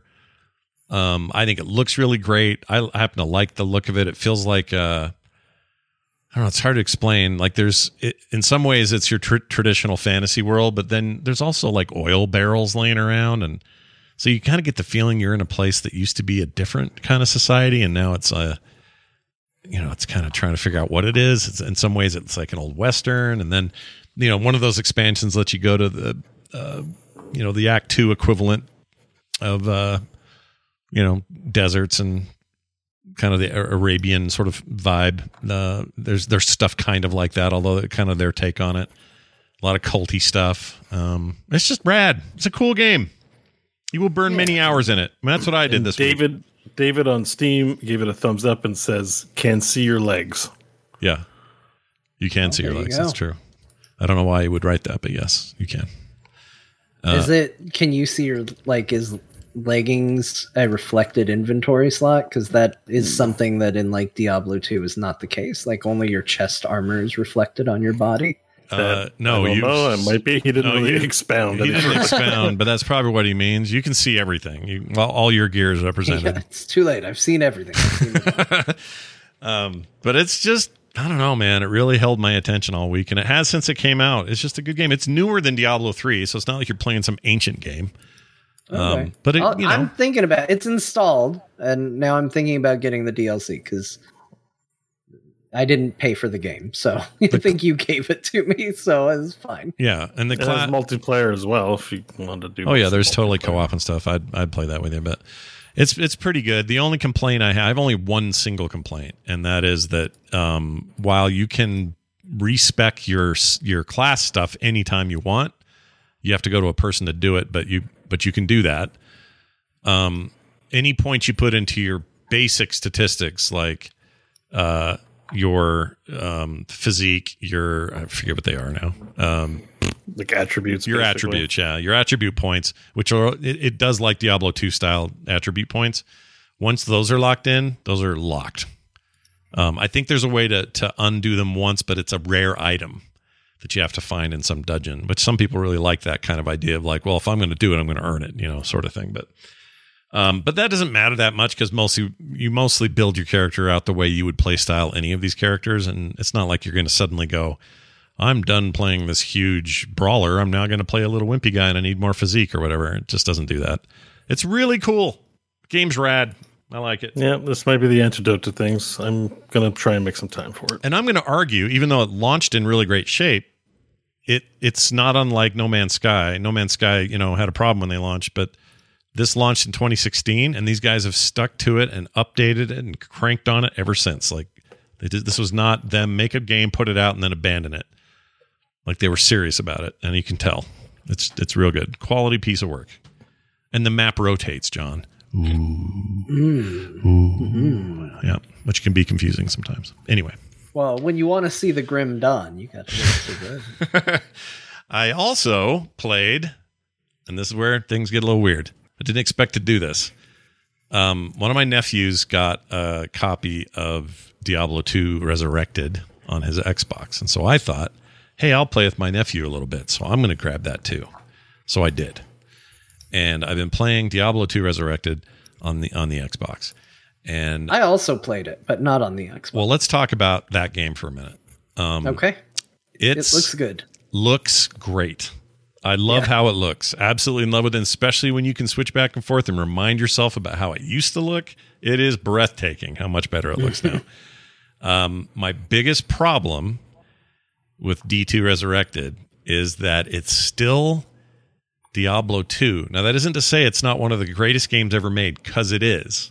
And without it, I don't even know what the action RPG world looks like. I mean, it's crucial to the history of video games. But we've come a long way with some ideas. And one of them is not having freaking surfboard-sized runes inside your inventory all day just to give you a little stat bonus, or 1,000 other little things. I forgot, potions don't stack at all.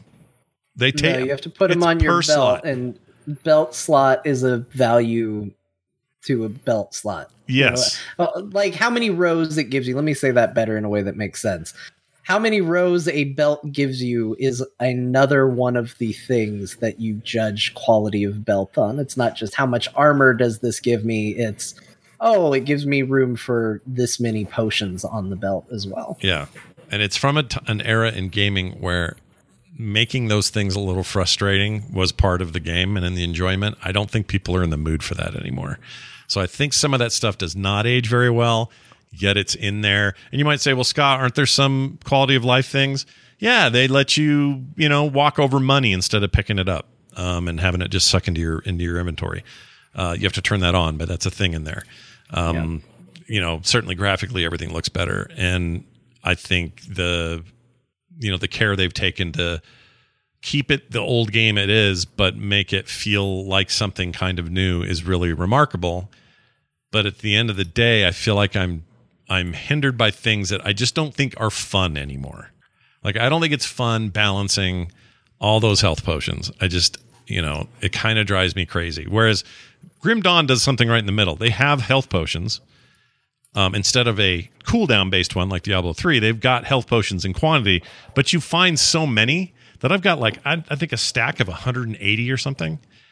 And I never have to buy them. I'm never running out. And it's a single stack in my inventory. One little square has all 100 whatever.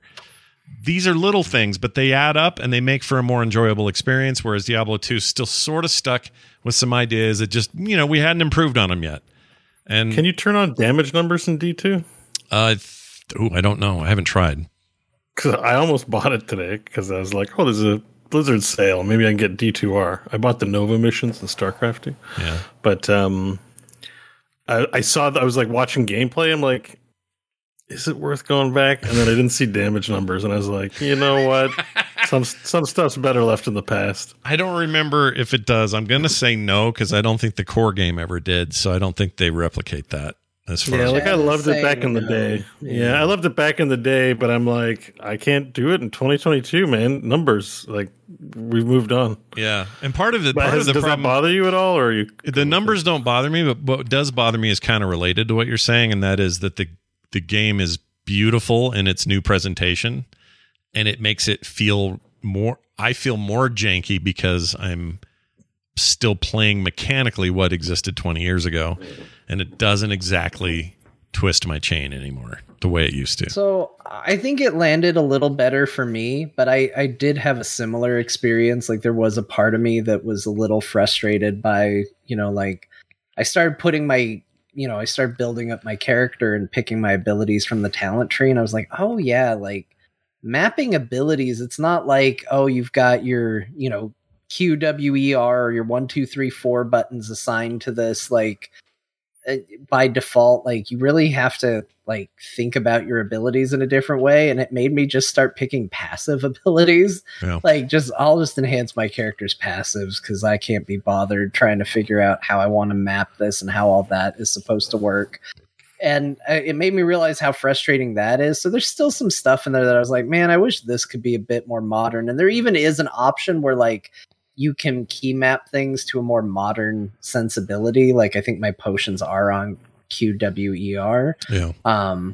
So there is elements of that, but at the same time, I do wish that they took those options a little further, especially because especially if you're going to play offline. Like, I understand online has ladders and leaderboards and stuff like that. You probably want to keep it a more set experience for those people.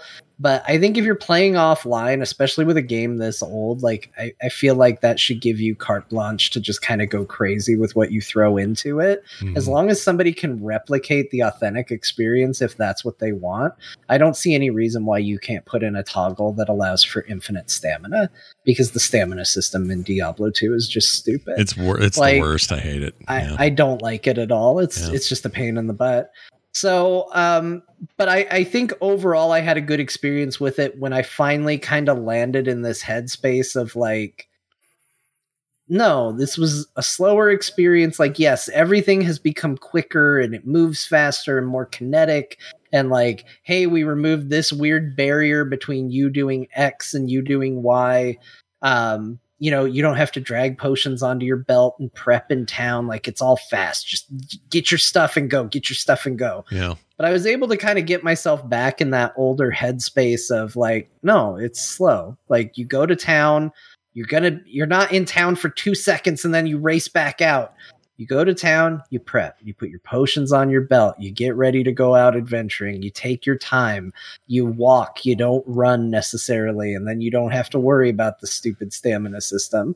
And I got myself into a headspace that made more sense for the game, and I started having a lot more fun with it. Yeah. So I do think that there are elements there. Also, I found out that I could just click a button on my mouse and it would toggle between running and walking.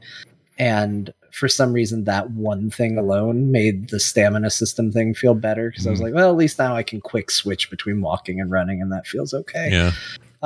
But yeah, I think we're used to, after so many years of Diablo 3 and Path of Exile and stuff like that, of this, like, pace that is a lot faster. Yeah. And gameplay experience and loop and curve, whatever you want to call it, that's a lot quicker. That going back to this does feel a little bit like walking instead of running. Yeah. But I think if you are kind of down for that, it was a really fun experience I had with it. I agree. I don't know. I mean, I agree mostly. I I wish they would have gone a little further to just add some options. That's all. Like, you don't have to use them. I'm with you on and if that. you're a purist Diablo 2 player and you're like, I don't want any of those options, I want to play it the way it was intended, great. I think you should have that option, and I'm glad they did it. But it wouldn't hurt if this thing had some options in there that just said, hey, do you want to, I don't know, maybe your potion stack, maybe the one charm in your bag doesn't take up all the space, and so you're arguing with your bag constantly. Like, there's just some balanced stuff there that I just think we've gotten better at in these games since then. And nostalgia aside, I think that would improve how the game plays. But I don't want to say this is a bad experience, because it's not. It's not even close to bad. It's actually a reminder how rad Diablo was, and I love the tone of it. And I'm excited that 4 feels kind of like a return to this look and feel. So yeah, I'm not, I can't complain about that. I don't know. I don't know I do know what I was expecting, and I guess I'm getting right about what I expected, because I played a ton of 2 back in the day. Yeah. And now I'm, playing it again and kind of going, oh yeah, we don't do that anymore, do we? Oh yeah, this thing, we don't do that anymore. Games aren't like that. Yeah, I got hit by something that did slowdown to your character, and I was shocked at what slowdown was considered slow in this game. Like, no game in their right minds in this year would slow you down to the level that this game did. If you get like the cold effect placed on you, it becomes frustratingly unplayably slow, and you're just like, oh, this is the worst. Yeah, it doesn't feel good. They don't do that anymore. Like, it's funny, like Diablo 3, like slowing somebody like almost slows you to Diablo 2 fast or normal. Like, right. It's shocking how different it is as far as pace. Yeah.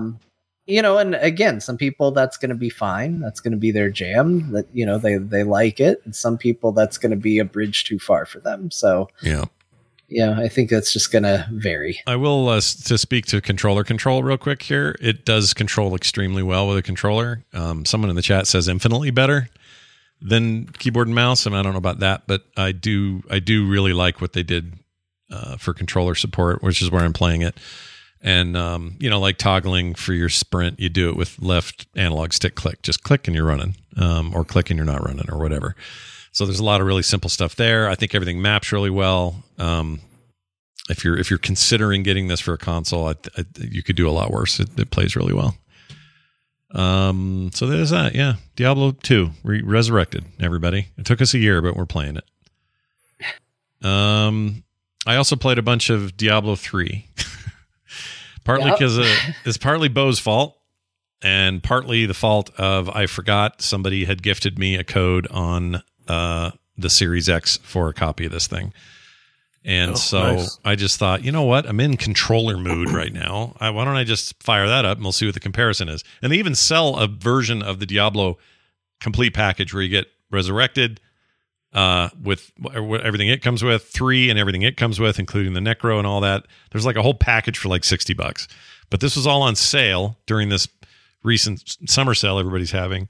And I got it for like 19 or something as a standalone. For Resurrected, that is, and I already owned this, so I was like, well, I'm just going to fire this up. So downloaded it, fired it up, and Diablo 3 is still really great.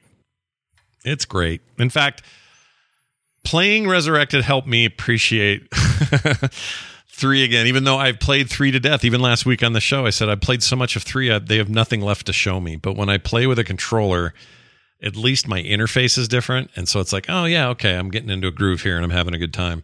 So I'm playing a Necro and, doing a season, and I don't know how long I'll play, but I really like Diablo. It's great. Yeah, I played a bit last weekend. I got up to my ancient item at Greater Rift level 70. Yeah. My ancient primal. Man, you do that fast. I think that's a cap point. Yeah.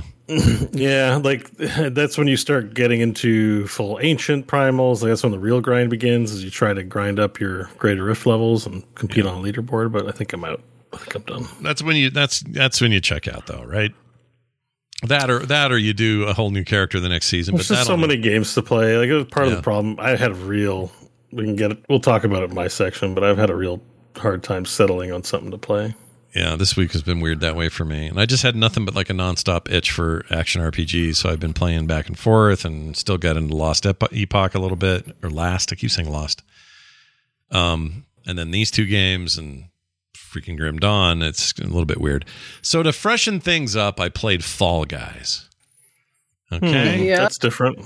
Yeah, that's definitely different. Those little bean dudes running to the end, trying to be the last one to win. Well, that thing came out in free-to-play format on everything last week. So Switch and consoles and PC and everything else. And it's all cross-play, cross-save, cross-everything. And that is a dumb good time. How many times did you say the word shit while playing? Oh, that? many times I said shit. Although I won my first ever game all the way to the end. I took first place for the first time ever yesterday on my Xbox. I couldn't believe it. I was like, "Oh my gosh, I finally did this! I'm like one of the cool kids now. I figured this Yeah, damn you got thing out." yourself a crown. Yeah, I did. You. And I enjoyed it enough that I played a bunch of other maps, and I did pretty well most of the time. I would always end up in the last, final 10 at least. And it's really polished and come a long way. I haven't played it since back in the day when it was a pay-for game, and I had a code on Steam, I guess it was at the time.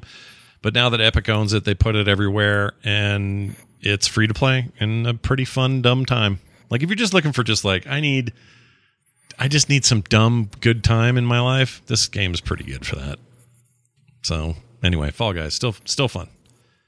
I also got Raft, because John recommended it, and it was on sale.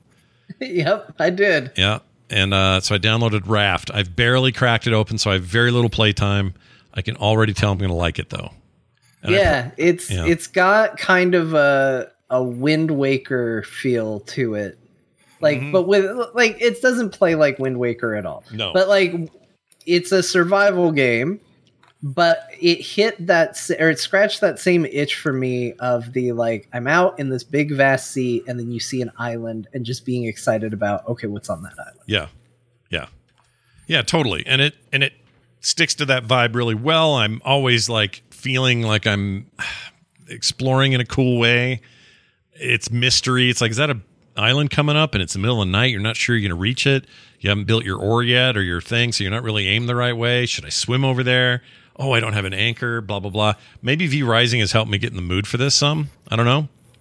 Yeah. But Yeah. played around in there a bit, and it's pretty neat. I think Raft is cool and is worthy of the accolades it's received. So now that it's out of early access, it just seemed like a good time to get into it. So I fired that up. I will play that more and talk more about it later. I'm excited to hear you play more of it, because there comes a point where it becomes less about survival, and it depends on what mode you play to, like what options you turn on and off. And we talked a little bit about this, about, I'm just not a fan of the shark mechanic in general. Like the shark kind of bugs me. Yeah. But there does get to be a point where you've got enough built and enough established in the raft where it's less about like, oh, these are the things I need to build or I need to do. And it just kind of becomes this like build a cool, like kind of wasteland survival boat. Yeah. And you just wind up with a boat that looks like it's straight out of Waterworld. Yeah. And I think when you get to that point and you're like just decorating this boat, I think you're going to be really excited about it. It's just going to be like, oh man, look at this rad boat. I got my janky little sail that looks like bike pedals just to turn a piece of cloth around. And I think you're going to really end up. Yeah. So far, I'm really enjoying it. Just the little bit I've done. I did fire up 2 modes, one with the shark, one without the shark, or one where the shark's just peaceful. I think that's probably how I'll play, because I just think the shark thing is annoying. I know some people are going to balk at that, but I don't care. I'm freaking turn off the shark. I don't care. I don't mind. I kind of wish there were more options to it, because it's like, it's not that I 100% hate the shark. There's a part of me that loves to go on islands and explore. Yeah. And the shark will still eat your raft while you're doing it. Yeah, while you're gone. It's just lame. Yeah. And it just, there are things you can bring do. the raft on shore? No, it just floats out there. You have to put an anchor. But you can put things that keep that protect your boat. Like you can put metal edges on the side to keep, the shark from being able to get it. And you can put things that repel the shark and stuff like that. So there are things you can do, but it delays the part of the game that I find fun. And so there's a part of me that wishes there was like kind of a middle ground where like the shark will be a threat in certain situations, but if you're off the raft doing something else, like on an island, he'll just leave you alone, because there's nothing worse than going exploring the island, coming back to your raft, and half of it's been eaten. Yeah, that sucks. I don't want to play that way. But I do want Or to make... you watch it go in two different... This happened to me, where you look and you're like, that looks like a piece of my raft, and it's going one way, and then I looked over, I'm like, oh, there's the other piece, and it's going the other way around opposite ends of the island. I was like, I guess I got to pick which part of the boat I liked better and go save it. Yeah.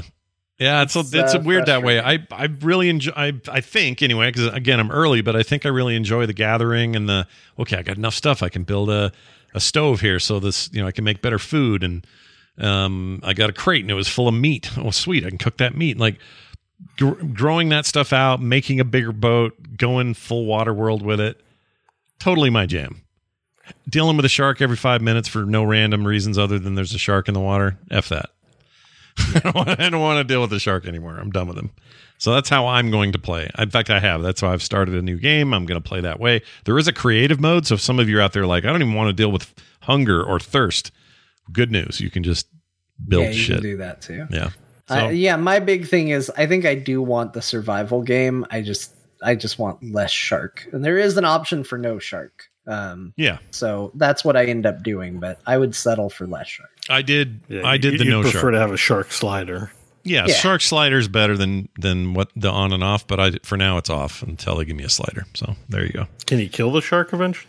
I don't know. Can you? Like the trolls in Valheim are annoying, but until you can, know how to dispatch them and have good gear, and then the trolls are like, come here, I'm going to smack you in your nuts a couple times and you'll die.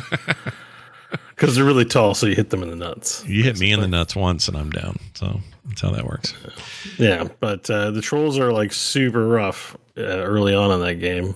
They destroy your base. Then you overcome them. So maybe maybe you get a shark spear, a harpoon. There you go. You do get a spear. Like that is how you get them to stop attacking your boat for a while. We have to build one. So there's little things you can put put Chum in the water, so he'll go do things elsewhere for a while, and I think that has upgrades. But I think he might be a part of the game forever. I think you just always have to worry about a shark. I guess the loop in a lot of these survival games is these things are super hard, and then eventually you master them. That's sort of. But I don't know if rafts like that. Sometimes early on you might get discouraged, but actually there's a solution. Depending on the game design. In the ones I've played, there's a solution to an automation solution or just a power solution to the things that really frustrate you early on. One of the things. Yeah, and this game definitely has stuff like that. Like if you don't like fishing stuff out with a hook, you can put stuff on your boat that will automatically pick. Oh, really? That's good news, because that's why I would never play this game. So fishing. There's lots of things you can do to automate it, including the shark. Like I said, you can reinforce the sides, which makes it a lot harder for him to get in. You can put like spikes on the side, and then he won't attack certain sides of the boat. You can chum the water. If he comes up, you can spear him. Like there's lots of things you can do. Some of it is later tech, and the stuff that I find fun is all kind of in the earlier stages of it. So I just play with him neutral, and he just becomes my water friend. Yeah, and by the way, when he's neutral, you can just jump in the water and grab stuff. You don't have to hook at all. If you're like, right over there is like 4 barrels, and I'm just going to jump in and grab them and then go back. You never had to hook any of that. But if you had the shark there, you'd have this constant threat. So. The fishing part you would have to not hardly ever do if you turn off that damn Although, despite fear that this might be misquoted or misunderstood, there is a difference in this game between fishing and hooking.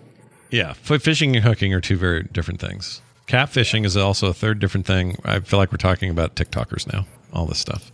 Yes. Catfishing, hooking. Anyway, it's cool. Raft is cool. It's a neat concept, and I'm glad they made it. And I'm going to keep messing with that. I got it for like $13. It was stupid on sale, so there's that. Okay.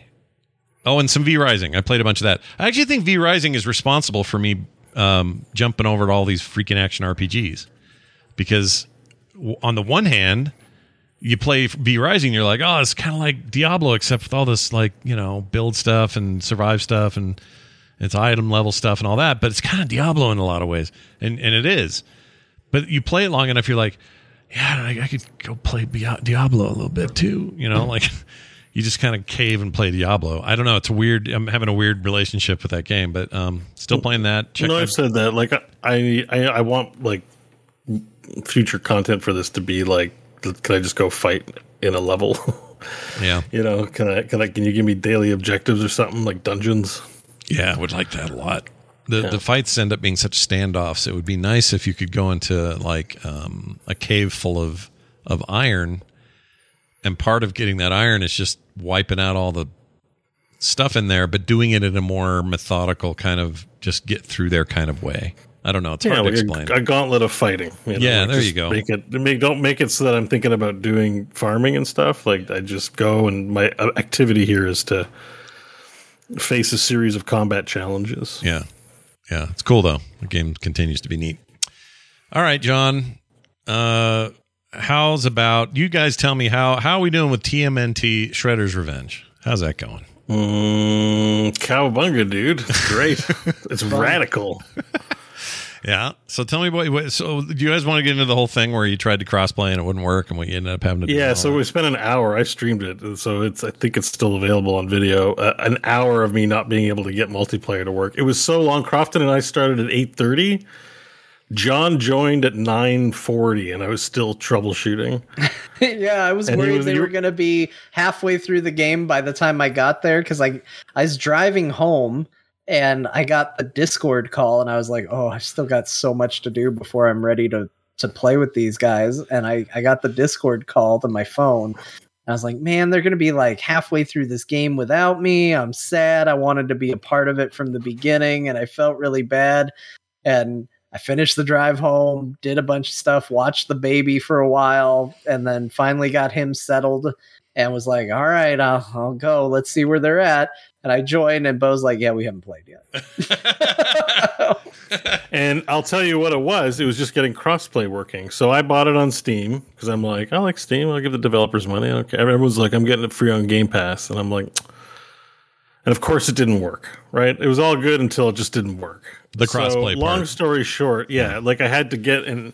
So apparently it's synced in with Epic. So I connected my Epic account, and then I connected my Epic to my Xbox account. I tried everything. They have all my data now, by the way.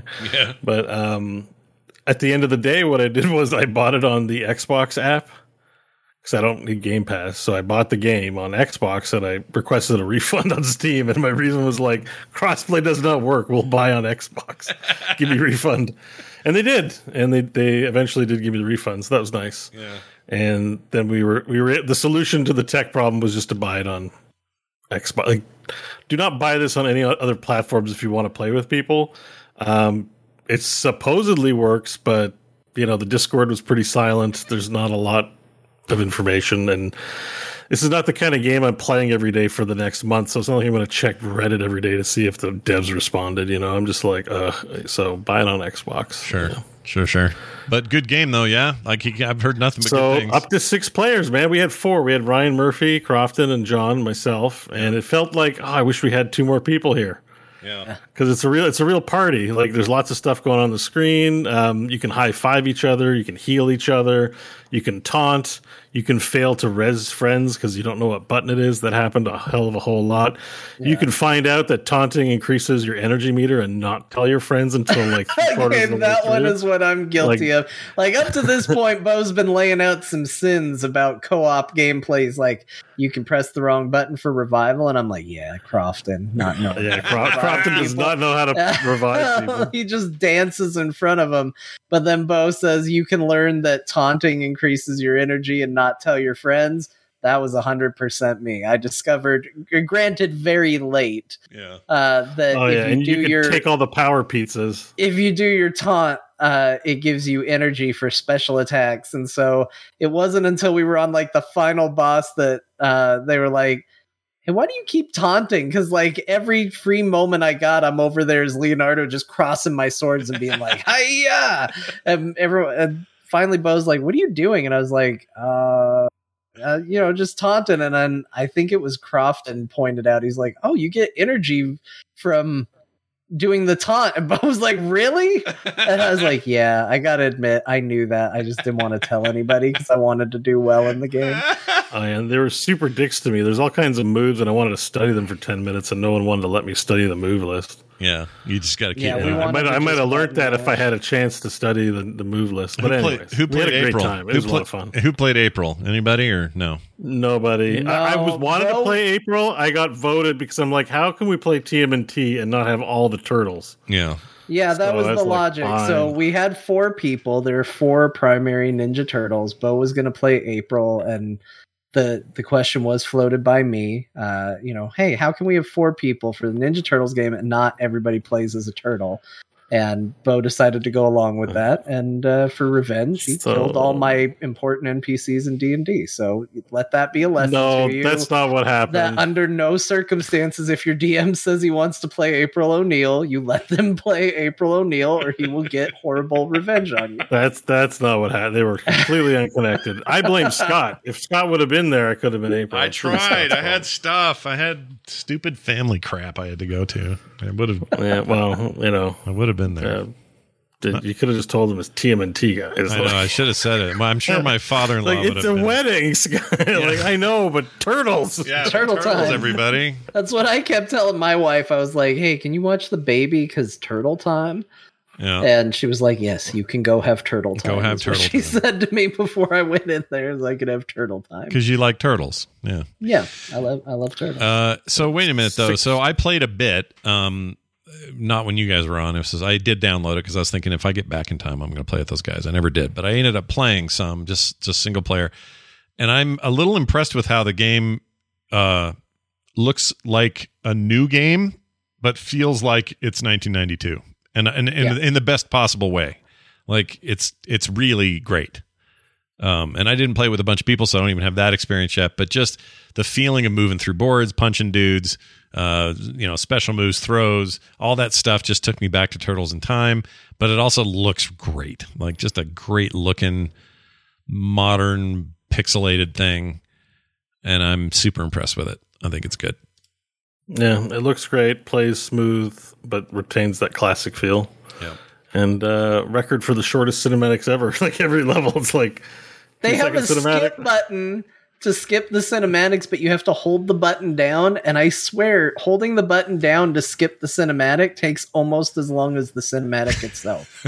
Like it's so short. Yeah. I don't know why it's even there. But no, it was a fun time. We got through the entire game in one sitting, which feels right for this kind of arcade style game. Like you want to be able to say, hey, we're going to sit down, we're going to play through it. We unlock Casey Jones, so the next time we play through the game, there can be a battle over who's Casey Jones. Sure. I did play as him. He's very fun. Yeah. So it's good. It's very, very good. I think it is a perfect fit for Game Pass because it is a game where I don't think I would have buyer's remorse for it. It's not a $60 game or anything like that to begin with, but like it definitely is the kind of thing that you just want to tell your friends, hey, let's get on and play this game. I agree. Yeah. This is a good get for that. And I don't think we knew until it launched, right? Like that was kind of a surprise drop ish. Yeah, I think we found out pretty late to like it coming out. Yeah, which is a bit of a surprise. Here's John when he asked his wife if he could go play it. I like turtles. She said, okay, fine. Go ahead. That's what I said. She said, all right, you can go do it. Final Fantasy Remake Integrate. I watched you stream a bunch of this on your test stream. Yeah, so I had to get things going. I decided to play a little fun. That came out on Steam. I got it on Steam, so now I have a PC version of the game. And I have did this too, by the way. Oh, you did? I have to eat a little crow with Final Fantasy. Ooh, eat some crow. Let's hear it. So when we first talked about this game, Bo and I talked a lot about it because we both played it on the PS4, and I said pretty strongly back at that time that I did not like the combat system. I ended up setting the game on easy so I could just button mash X my way to victory because I didn't think. Like, I know a lot of people love it, but I didn't think this new modern Final Fantasy control scheme was for me. Yeah. And that I kind of hated it. Yeah. I still like turn-based. Like, I still am definitely old man about this. Like, there's something to be said about the turn-based, take your time, pick your move, that I still appreciate and love, and will always, in my opinion, be what I wish RPGs were. Yeah. But on this new playthrough, I wanted to at least change it up a little bit, get something of a new experience, and I decided to kind of force myself to learn the combat system and how to play it properly rather than just button mash. And I spent some time with it, and I have to take it back. Like, I still prefer turn-based, but this game's combat system is super cool and it's super fun. And I didn't get it before. It hadn't clicked properly.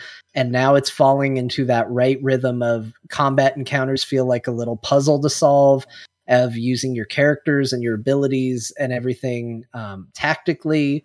And I think it's a lot of fun. And I had a really great time. It was really fun watching you play. I could tell it was pretty good.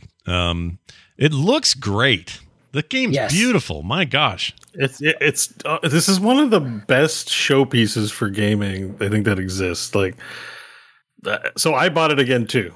It went on sale on Steam. The day it went on sale on Steam, I bought it full price, everything, no regrets. And it just felt so good to be back in. The main reason I bought it was just to listen to the music.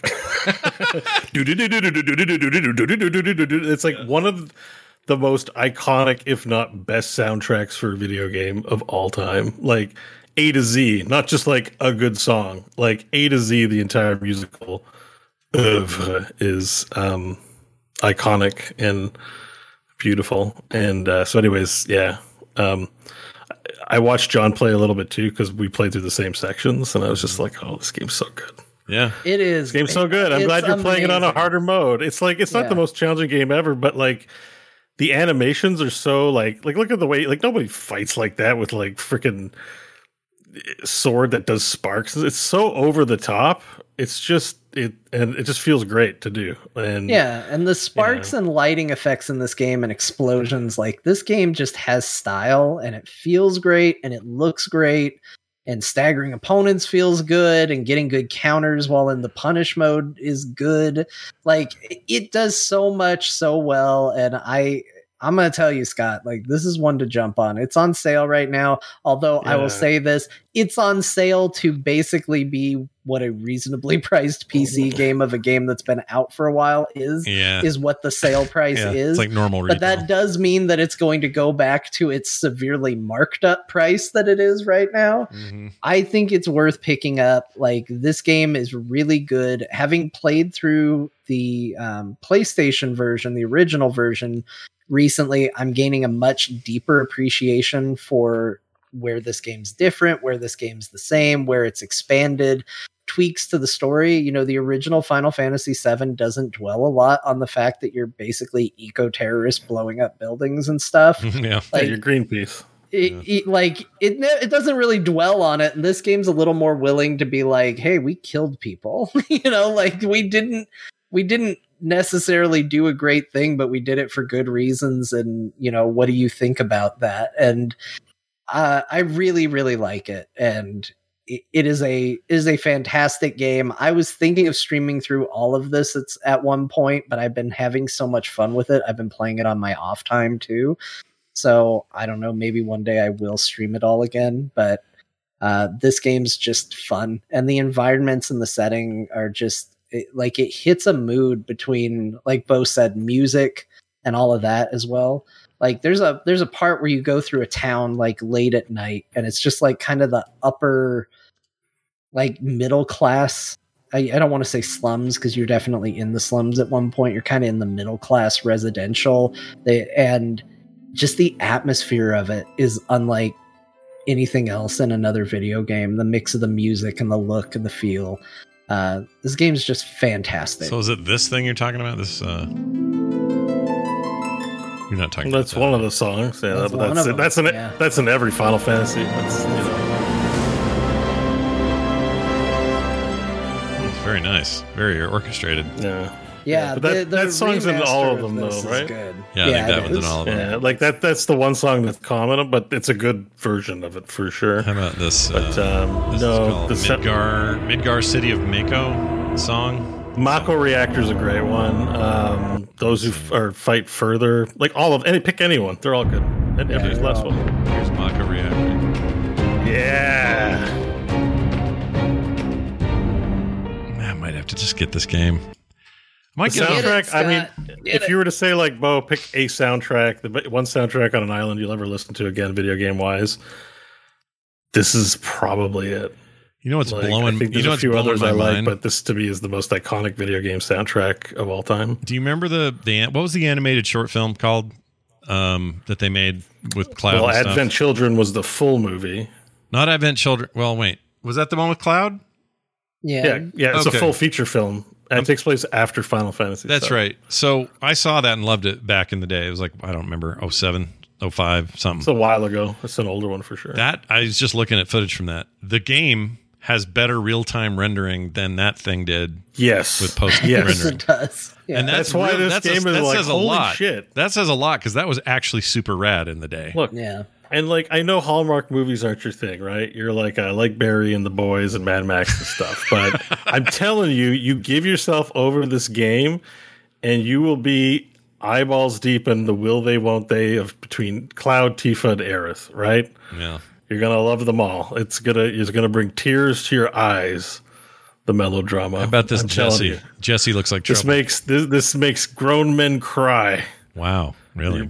Yeah, for sure. And also, this is shockingly, it'll make you try and get the best dress possible when it comes to the cross-dressing segment of the game. Wow. You get really into it. Yeah. Fantastic. Yeah. It's really pretty.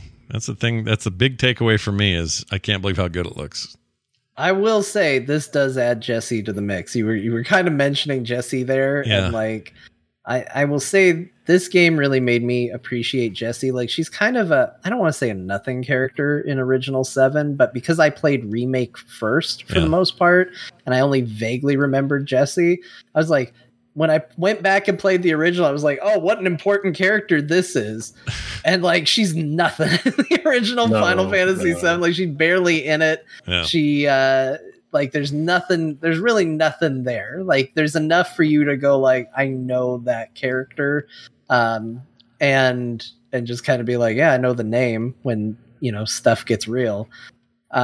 This game does so much with that character to like, kind of make that character like a really interesting and tragic character. Like, yeah, that's true. Like I played that game now going through a second time, like knowing everywhere that story goes and, getting the background with her. Cause you don't do anything interacting with her mom or her dad or any of that in the original. And like getting to that stuff, knowing what was to come, I was just like, I just felt sad. The game just made me feel sad. And then I was excited because I was like, yeah, this game's making me feel things. What a good job this game does. Yeah. Yeah. Like there's very few games that really move you emotionally. And the remake nails it. I think the original did that to me, but the remake even more because the graphics, the melodrama, that anime melodrama really just like gets you, like that sensibility. It's so good, Scott. This is one of the it's someone in chat room saying, does the game end at a good spot? This is a whole game. I know it's 1/3, but in the original Final Fantasy, you didn't get whole giant voice acted cutscenes that look incredible. Right. Like it's totally fine that this is a third of a game. I felt like I got a game experience out of it. I felt way more playing this 1/3 of the game than all 80 hours of the original. Play it. It's not the most challenging game. John's right. Like, the combat is more of a spectacle than it is like a sincere attempt to make Into the Breach or some tactics game or some hard puzzle challenge. Totally fine with that. But it's some of those bad guys you end up hating, and you're like, oh yeah, I want to kick that guy. I want to laser fight that guy. You're like, you really get into it. It's super good. So and, I the think Final Fantasy big monsters look cool. I think I've been John about.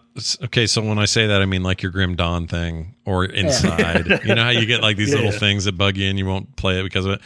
I think part of me is just so annoyed with how Cloud is that archetype and typical version of that character that's like, I'm gonna save everyone, but I'm gonna be broody and pissed while I do it. There's something about that makes me go, do I really want to be him? Do I want to play that? But I think what he this has a game journey. does that's smart, because I found myself thinking this even the second time I've played it. And again, now I know Cloud and his journey a lot better. I should know better.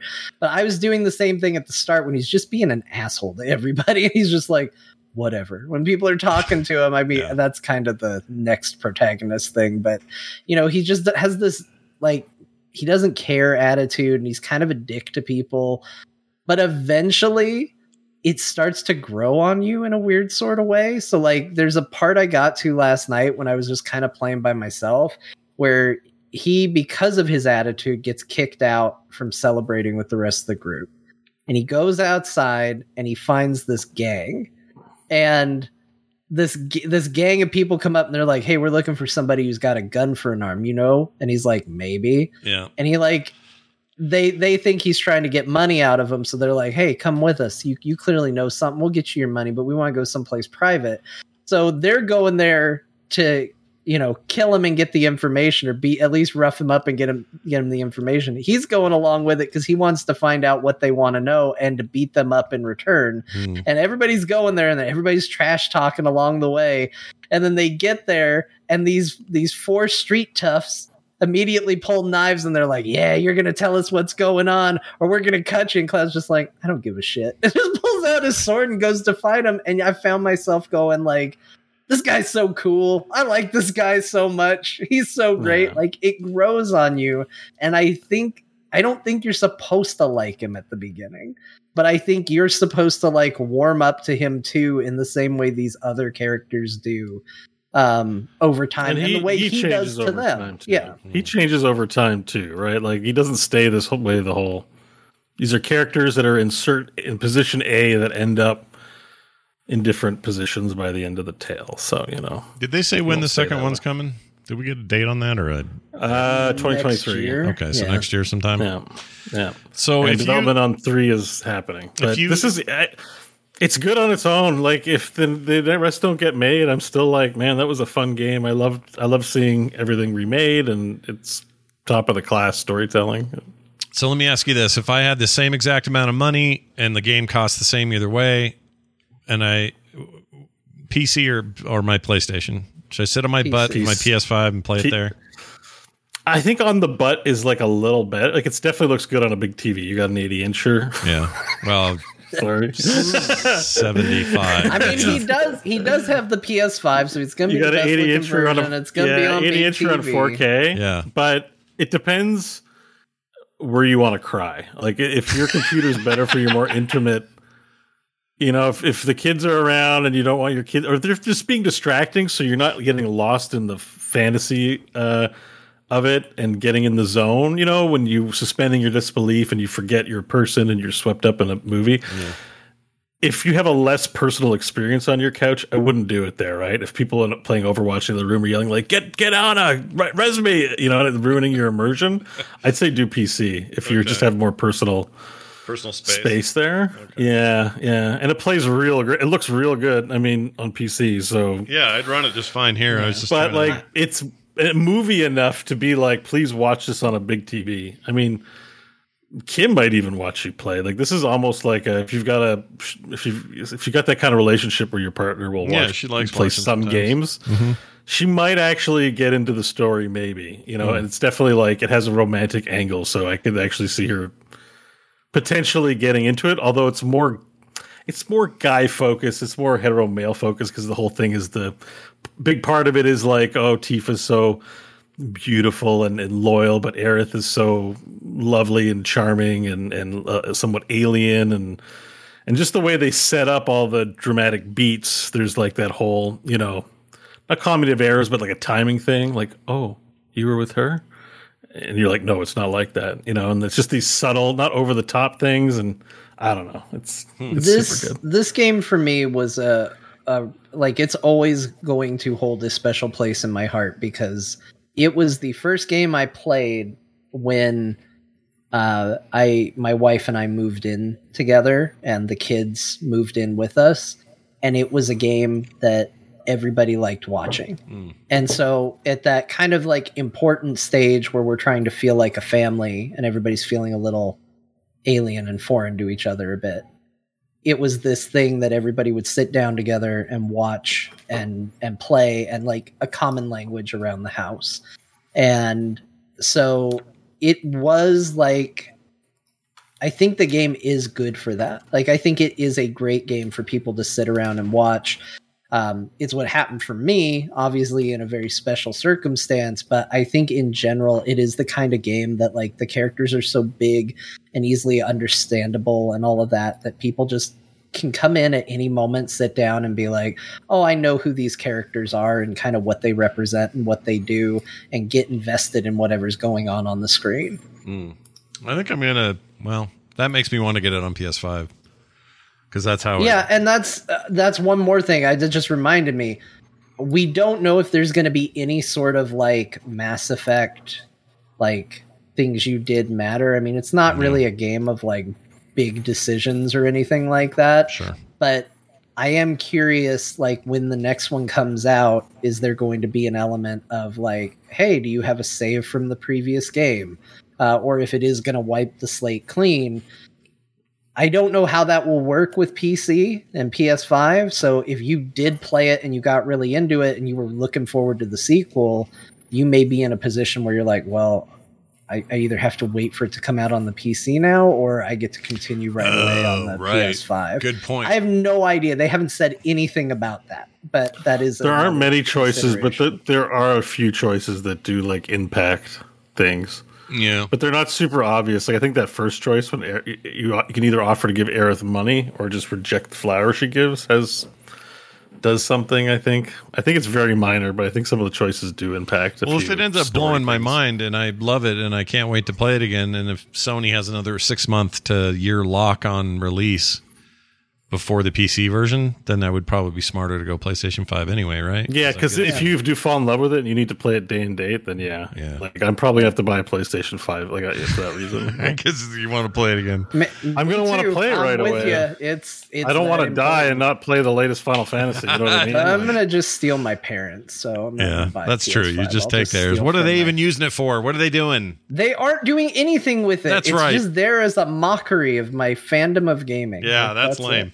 Tell your parents they can watch. They can get them a Roku and trade them. That's what you should do. Just say here's how you can watch your programs, and just hand them a Roku and then take that PS5. Well, you could do a switcheroo because there's that. Remember that we didn't do the story. I think I forgot to put it in the notes. But the guy who made the slim PS5. Oh yeah. But you could go to your grandparents' house, take the parts, put it in a Roku casing, and then put the Roku chips in the PlayStation 5, and they'd never know. They wouldn't know. They'd never know. Yeah. Give them a PS4 for a while. Just let it sit there. See if they notice. They would notice, though. Actually, my parents are very they would notice. They would notice. Yeah, they probably would. Happened. They would probably have to notice. But check this out, chat room. This guy, that little box down there, this little silver thing flat on this guy's desk. He took his PS5 and crammed all the guts into this. And it's like cooled, and I have to say great. That is a cool looking system. Like if that was what the slim PS5 looked like, I would want one immediately. I would too. I think that thing looks awesome. I do too. And what I loved is you guys then found this article of the dude. I missed this entirely. The guy that made an Xbox Series X the size of a fridge, but not a fridge that looks like a Series X, like an actual Series X as big as a fridge, which I think is almost it's as just cool. Funny that there's something in the atmosphere where one guy went small and the other console went big. And it's like weird. Yeah, and you could have gone either way. It wasn't in our news, but I heard this week that for the first time ever, Xbox outsold PlayStation in Japan. Yeah, like that's crazy by a large amount. Sony is not happy about it. I think it's because it was on the backs of some very popular Japanese game that is only on Series X and S. I can't remember the name. Shoot. Oh, they beat them at the exclusive game even. Something like that. But yeah, that was crazy to hear that. I couldn't believe that. That was nuts. That was like when I remember, though, hearing the day that Sony overtook Nintendo in Japan years and forever ago. And I remember that being a big whoop.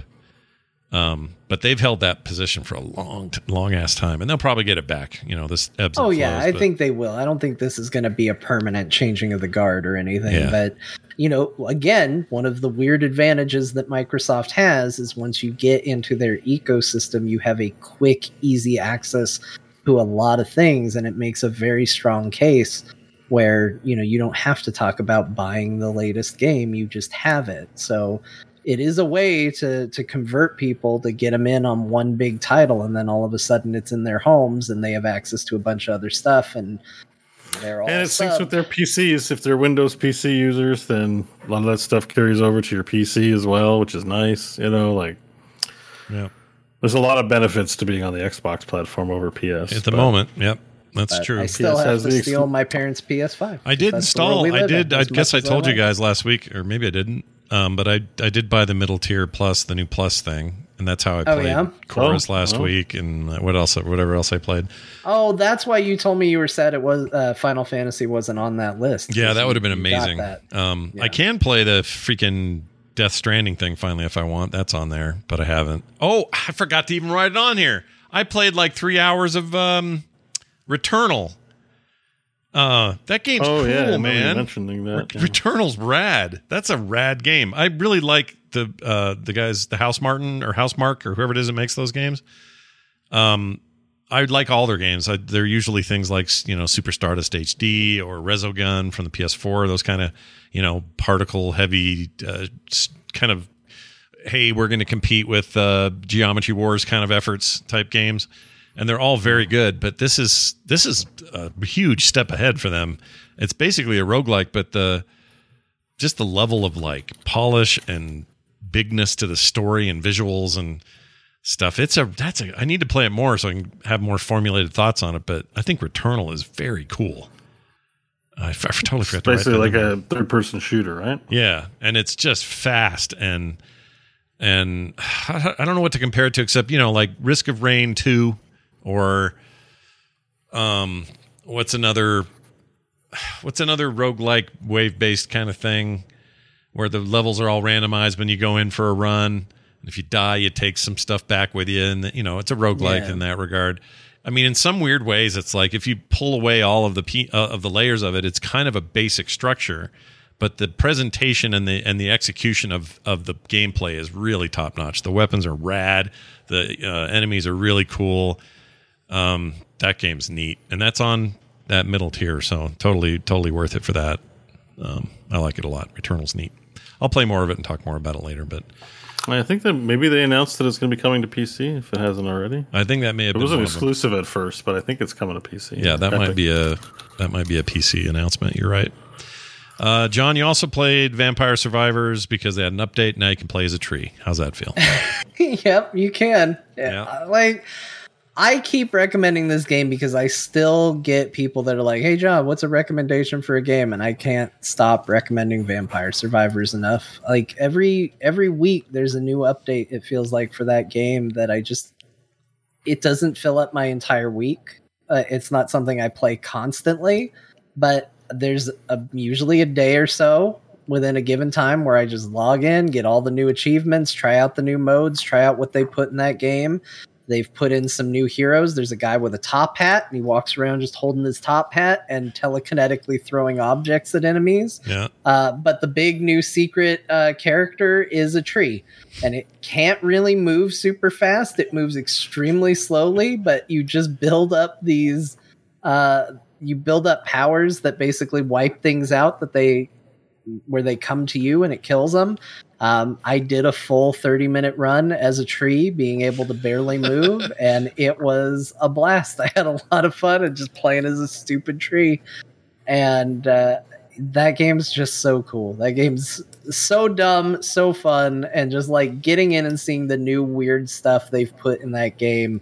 That was actually a really easy one to unlock once I found out, what you needed to do. It was basically run around as the dog in the bonus level where it's all plants, and you heal the plants, and at a certain point you unlock the tree. Because the plants are so happy about how you're treating them, they're going to give you a whole new character to play. Yeah, so now you just get to play as a tree. Wow.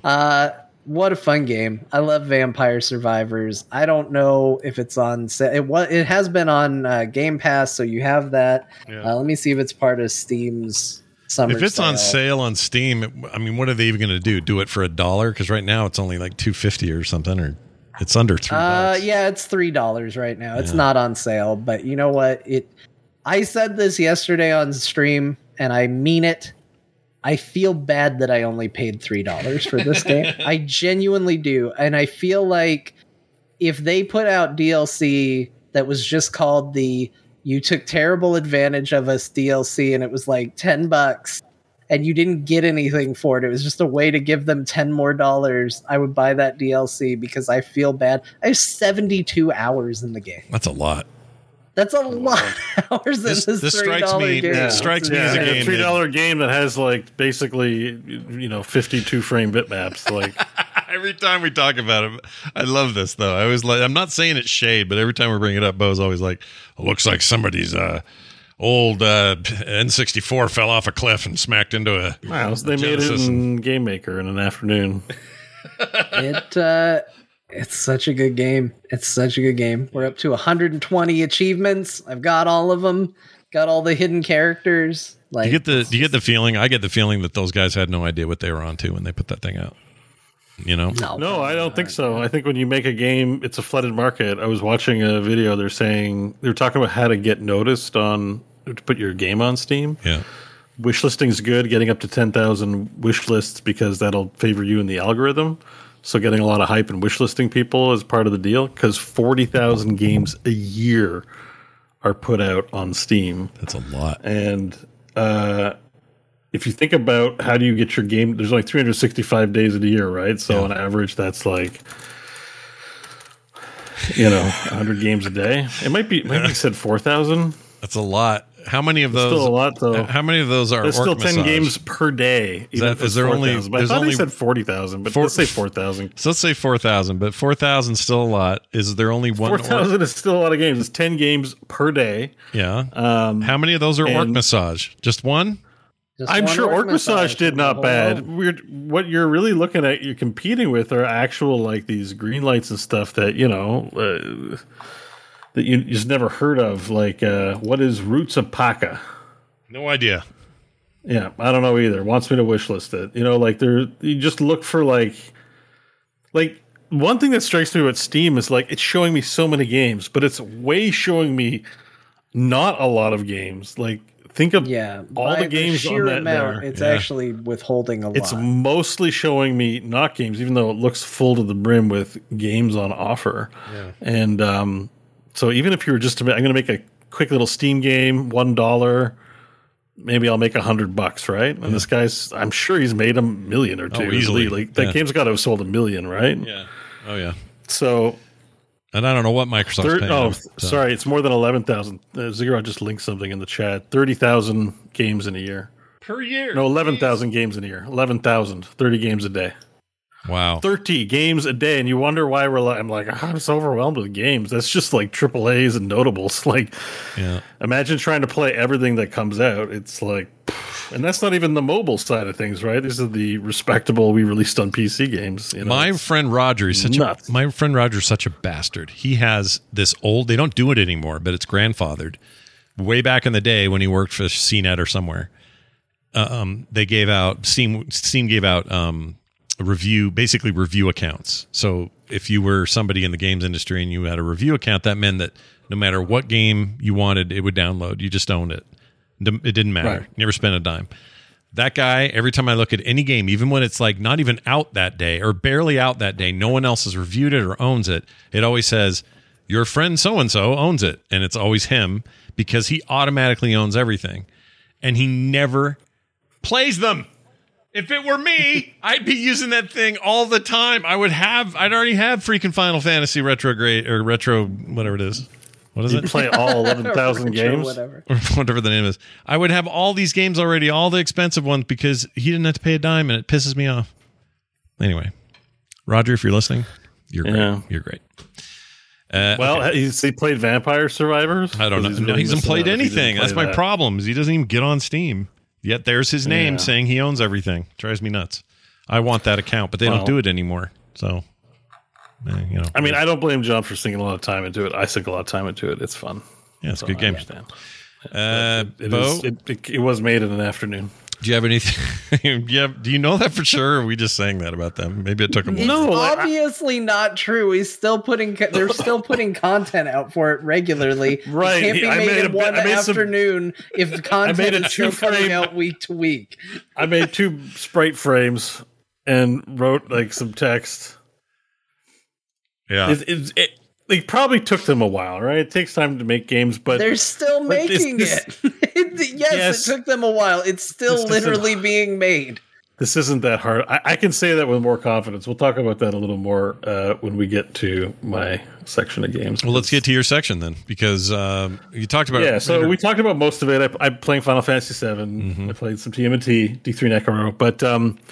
I gotta say, man, the last 2 weeks of the show, I've loved doing the show with you guys and I've had a good time, but it's been pretty depressing talking about the Diablo Immortal. I'm like, I kind of went into this week, I'm like, please, let's not talk about mobile gaming. Like, hey, good news. People like our opinions and we have a good conversation, but like, I just like to focus on positive things too, and I find it brings out the worst, me and John in particular, right? So I'm just like, let's focus on the things we love, and I think we did that this episode. Yeah, we didn't. We haven't talked about mobile at all. I don't think. Yeah, so I just kind of cussed. I was in a much better mood this week, so I think that probably helped. I hadn't just moved houses, so and we had a few listeners, kind of. It was not just that. Like I know.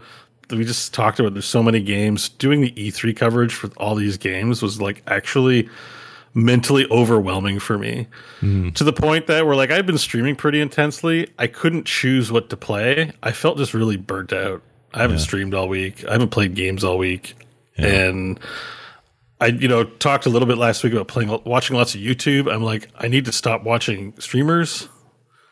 Again, no disrespect to them, but I'm talking about the Asmongold's and the Ludwigs, and somehow in my algorithm, I've screwed up my YouTube algorithm, and it's all you'll never believe what happened this week in X game, end of the world, and I'm like, no, I want learning stuff, so I need to do a cleanse. So I went on a bit of a dopamine cleanse. So I was like, you know what? If I'm not that much in the mood to play games, I'm gonna try and take a break if I'm really not feeling it. So I kind of stopped since Sunday, and what I've been spending my time doing is I've been brushing up on my programming. Nice. So I've been watching tutorials on C, C++, and C#. I downloaded Unity, and I was about to look around in it, and I'm like, I know I'm going to want to get under the hood. So, and like, getting under the hood means learning a programming language. I don't really feel like doing the Unreal thing. It just Unity sort of struck me. Also, I'm understanding that C# is a bit more forgiving of a language to learn, but still pretty powerful, and Unity uses that. So I was like, all right, I made a decision. I still brushed up on my C and C++, just basic terminology, but I went hard on the C#. And so I haven't even opened up Unity. I just really wanted to have a firm grasp on C# before I start opening up the code base and try and look at what the code base underlying the game engine is, because you have to go in and write stuff at some point. So I've just been learning my C#. And it's been kind of fun because, a lot of that's basic stuff like, the operands and if clauses, for loops, all that stuff, came back real quick. Yeah. But I've said before on the show, I stopped at the object-oriented part. I didn't stop this time. I learned about classes, inheritance, abstraction, polymorphism, and whatever the other pillar is. It's not in my brain right now. Yeah. But basically how classes work. And as I was learning about I'm like, oh, this is actually pretty easy. I don't know if it's now that I'm not a distracted 20-year-old and not time for this, or I'm just in the right frame of mind. But I'm kind of soaking it. I'm not like an expert in it. I've only done practice examples along with videos I've watched and stuff like that. But I have a pretty firm grasp on passing arguments and returning values or not. And there's still a lot to learn because the object-oriented programming is very flexible. Yeah. But I have a really firm grasp on going into this on just how functions and methods and objects work. So I'm not even really that interested in making a game. I'm just been kind of interested in programming, and it's part of my learning cleanse because I'm learning things, not steeping myself in stupid ass controversies in gaming. Yeah. Like, I find the issues are serious when it comes to loot boxes and stuff, but at the same time, like, I got a life too. Like, you know, I just don't have to pay attention to it. Like, goodbye, Diablo, you know? So, anyways, I'm just enjoying that for now, and we'll see where that goes. But hey, that's what it's game related, because I think I'll try and do something. I'll try and make my own Vampire Survivors and put my money where my mouth is and make Vampire Survivors. But you only have an afternoon to do it, though. I'll make Werewolf Survivors in an afternoon. I would like to. That's what I mean. Like, it's, you know, it's like, okay, you program some inputs. Yeah. Like, because the thing is, so the prototyping is the thing in gaming, right? So prototyping is just like, I'm not going to get assets. I'm just going to put basic controls and features on the most abstract game. So let me put a player character in. Let me move it 4 directions. Let me have it automatically shoot. Let me spawn in some dudes. Prototype done. That's Vampire Survivors. Like, literally, I'm watching people throw prototypes together in Unity videos, and I'm like, yeah, you polish up the bitmaps take a little longer. Yes, but the prototype you can get out in an hour at a game jam. Like that's actually not far off, right? And we're not talking Blizzard quality sprites here. We're talking, you know, like okay-ish sprites. Yeah. So that being said, effort's still gone into this game, and you know what? It doesn't matter how long it took to make the game. If you find it fun, like, knock yourself out. I played 40 hours of it. It's good. But I find it funny because I'm pretty sure it's 99 cents for a reason. This person is clearly a Catholic or a religious person and would feel way too much shame charging $20 for it. Yeah. You know, so. Yeah, it is $3, right, John? $3? Yeah, it's $3. Yeah. It's $3. Oh, I guess I got it on sale for 99 cents. I'm pretty sure I paid 99 cents for it. Oh, weird. No, maybe I didn't. I don't know. It's still pretty cheap. Maybe I didn't. In Canada, that means it was like a penny. Yeah, it was like a penny. So hold on, let's go ahead and make the announcements. Make it official. We're making a point-and-click adventure game based on the core hosts and their lives. And Bo is making it. If I get to that stage, I might start prototyping a few things. Let me put some stuff together, and if I get to a stage where I can throw some art, maybe we can. Well, listen, I know we can make our own 99-cent podcaster simulator. That's right. Like I know a great writer. His name is John. I know a good artist. His name is me. And I know a guy who apparently can program, and that's you. So we have all the three things. I can do sound, and we all do VO. Yeah, we all can do VO and sound work. Yeah. We've got a lot of bases covered, so... But I'm just brushing up on my line. I don't want to... No, you haven't... I'm nowhere near developing anything. Yeah. But, let's go. From a hobby, like, I think that's sort of how you view these things. You just kind of have fun doing it. You don't think about, I'm doing this because I'm going to make $1 million and sell the world's best game. Newsflash, there are 40,000 games coming out every year or something like that. Like, just enjoy the process. And so far, like, I'm enjoying getting back on the programming horse. It's fun. Yeah. But, we'll see where things take me. But that's what so for those who's tuned into my stream, I didn't stream all week. That's what I've been doing. I didn't want to embarrass myself in front of people. And to be honest, I didn't want to be distracted either. I was learning. Well, that's good. I think that's really cool. I'm super stoked for you on that front. It's always good to find something like that, where it doesn't feel like work. It doesn't feel like the same old stuff you're doing. It just is a good distraction, but also a learning thing. I think that's awesome. Yeah, I mean, I may throw up a few streams where I start screwing around in Unity and prototyping. We'll see. But I didn't want to be under the pressure of being watched. Yeah. So. Totally. I feel you. Yeah. Well, all right then. Very cool. Let's get to this quick email before we close things out this week. And here it is. That's a good question. This came from Kurt, spelled Cuyrt. That's pretty cool. Kind of like that. Hey guys, he says, as he sent this to talktothecore@gmail.com, please tell me you will always try. This is funny, and in the shadow of Bo's comments, by the way. All right, here we go. Guys, please tell me you will always try and record your reactions to live presentations for game companies, etc. I love when you do that. Who needs E3 when you have you guys laughing and chatting during these things? Kurt. Aww. So as much as that overwhelmed you, somebody wants us to keep doing it, Bo. Well, I like the live reaction things. The live reaction's not a problem because then we're just being cruel human beings. Like, someone from Ubisoft gets up and we're going, Ubisoft? Like, that's it's more just like, what do you think of this trailer?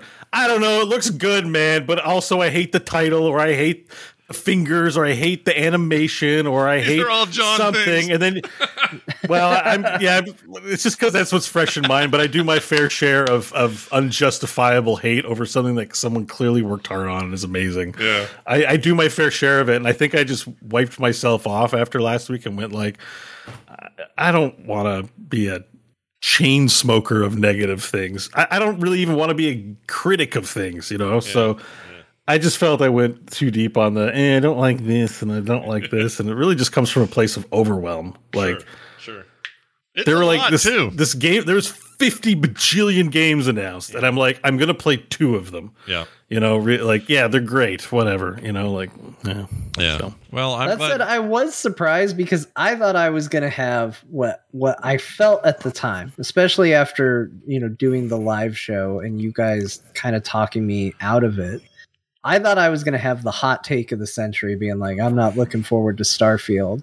And now I feel like the general consensus has turned on that game. All of a sudden, I'm seeing a bunch of people criticizing it, and now I feel like all of a sudden I have the popular take, and now I'm actually kind of sad about that because I kind of want to be sure about it. Yeah, it's like, no, it turns out everybody agrees with you. No, that is not what I wanted. But well, you know what? Just take the rational what's the polemic stance of being like, could be good, could be bad, seems all right. We live in a beautiful age full of wonderful things. This seems to be one of those wonderful marvels. It seems like a thing we'll see when it comes put out. A lot of work into. Yeah. Yep. Yeah. Yeah, Wow. but it doesn't get the clicks, so maybe it's bad advice. Don't listen to me. Maybe You're right. It doesn't. You'll never get the believe. clicks. We need a new thumbnail. You'll never believe what John loves, and a picture of Todd Howard in the background. I do love Todd Howard. He's great. Yeah. I mean, at least unless something comes out that he's a bad person, then I'm going to really regret saying that on the show. But he seems pretty safe so far. So far, it's almost like the time I did a Bill Cosby impression. The day we found out about Bill Cosby at BlizzCon, I remember that. Sometimes the timing just isn't very good. Nope. I will say just some side data that doesn't really matter. I do these little Frog Pants TV short videos for YouTube occasionally and talk about a game thing here or there. My Diablo Immortal one, which was pretty critical of things, was had enormous spread, did real well. My one about why if you need to get ad revenue on YouTube, like, you're eating good now. Like, it's like a part of you's like, wow, look how bad Immortal is. All these people are making videos, but like the reality is it's dinner time. Yeah. you want money? Like, here, talk shit about this game. We'll give you some. YouTube's like, we'll give you some money, man. It's really annoying. Joke's on them. I don't get enough views on YouTube to monetize anything, so I don't have to rely on clicks because I get no money from anything. It just annoys me because I don't want to do that. Didn't win the lottery or anything. No, not at all. But I saw the metrics go up, and it annoys me because I don't want to be. I don't like that artificially negative, let's get the clicks and hits, and there's just too much of it. And so on the one hand, I'm like, I really like to make things happen on YouTube. And then I realize, well, to do that in this giant pool of people trying to get everyone's attention, I have to go against some of my own freaking principles. I don't want to. I think it depends on why you're coming to the table. Like, sometimes griping about a video game can be cathartic, and sometimes we all need to have our outlets for it. And I have a video, I've got notes sitting right next to me for a thing I need to record, not because I think what I'm going to say in the video is going to change anybody's mind about anything they feel or anything like that, but just because it's a personal story I feel the need to share based on things that are going on in the world, right? Like, sometimes stories or things or emotions just build in you and you need an outlet for it. And I think if you want to go, you know what, I was a big fan of Diablo, like, and I can say this for me personally, like, Diablo is what got me into Blizzard games. Like, I didn't play Warcraft 1, I didn't play Starcraft 1. I started playing Diablo, and so it has always held a special place in my heart. So yeah, if they put out some free to play garbage, like, it hits a little harder than finding out that some other mobile game company did it. And I don't think there's anything wrong with going, this is sitting poorly in my gut, I want to get on my platform and say my piece. I don't think there's anything wrong with that. But I think when you sit down and go, well, this is going to get the clicks, like, you're doing something different than speaking your piece. But neither of you have done that. So just to be clear, I appreciate you saying what you're saying, but you're going to put out 1 or 2 videos expressing what you feel like expressing, right? Yeah, so that's true. It's not our usual streamer. Thing. Yeah. Who doesn't do that much Diablo Immortal content, all of a sudden with 2 weeks worth And one more thing about Yeah. that's my algorithm. I watch a few videos, and then these guys are putting one out. They're still putting them out. You'll never believe what Quinn spent on Diablo. Kriparian says this about Diablo. And I'm just like, But- shut up. Put one video out, and then it's I will done. also say, if it was my job, I would feel 100% different about this. Well, yeah, Of course. If I was making millions, I would have 50 videos. Like, the system incentivizes it. Like, I'm not better than them. Like in my world where whatever video I put out is going to make me approximately zero money, I'm like, yeah, high road for days. Like, put out one video, say your piece, and move on. If that's how I'm feeding my family, or even if it's just myself, you know what? I'm going to do what gets the clicks because that's my job to do it. So I understand where it comes from for some, but it's certainly not something I'm in a position to do right now. And it's a lightning rod for conversation. It's arguably more complex than that. I had enough. That's all. We'd spent 2 weeks on it. My YouTube constantly is telling me about it. So like the programming thing was just, I need to clean. Now that I've done a lot of YouTube or Unity and C# videos, I'm now getting videos of proper nerds. Algorithm. Yeah. Proper nerds with low charisma scores going, on today's course, we're going to learn about inherit. I'm like, refreshing. Very low charisma. Strong Eastern European accents, strong Indian accents, strong Spanish, like not like, white neck beard, like, you'll never believe what happened in Diablo today. And I'm like, great, I had enough of you. I'm like, thank you. Yeah, it's a complicated, ugly world. I need my low charisma score YouTube homies for a little bit, please. It's all right. You just roll with disadvantage. Algorithm cleanse can be a wonderful thing. Yeah. Shove a bunch of ones and zeros up your butt. And learning, like that's my favorite content to consume, whether it's video games or otherwise. If there's like something I didn't know that I can know, I'm always mining for that juice. And so this is giving it to me. It's good. Get your juice where you can get it. That's your emails. talktothecore@gmail.com. Now, before we go, we got a mashup from Jamie, and this is supposed to be a doozy. I'd like to share the votes. 53%. Okay, the title is Jays or Jizz. All right, so that's out. 53% of the voters think Bo said it. Yeah. 30% think I said it. 17% John. So, my personal vote was that Scott said it. Okay. That was my guess. That was my vote as well. Because my thought was, why are we talking about jizz? My assumption is that it has to do with that form of Star Wars music known as jizz. Yeah. It's canonically accurate. Yeah. That might be you then, John. It might be you. Right, but I know it's jizz, so I can't see myself going, well, is it J's or jizz? I know what jizz is. Well, you might have Let done me that be to clear. egg Scott on. I know what jizz is. I have no questions about it. Yeah, I'm sure that won't make a mashup where John says, I know what jizz is. Yeah. I'm music, familiar right? with jizz. And the John music. and Bo, I would have voted Bo because it just, I don't know, for some reason I can hear Bo say jizz and then make me laugh. I don't know why. I can just hear it. There's something about the way you say I don't know. Something It might have about it. been me. It might have been me. Well, but let's I don't find think out. it is. We're gonna find my out. vote was Scott. What was everybody else's vote? Just so most we all people. know. So again, I went Scott, but I my second place is you. so Okay, you all Scott, went with where, me. Where are you? I would go with yours? Bo on this. So I was with the majority on this. So 53%, 30, 17. Let's find out who won when I play it. Yo ho, we're clearly on a track. And like as they just dance around. Yo ho, we're clearly on a track. I'm not saying anything to you, bag of shit.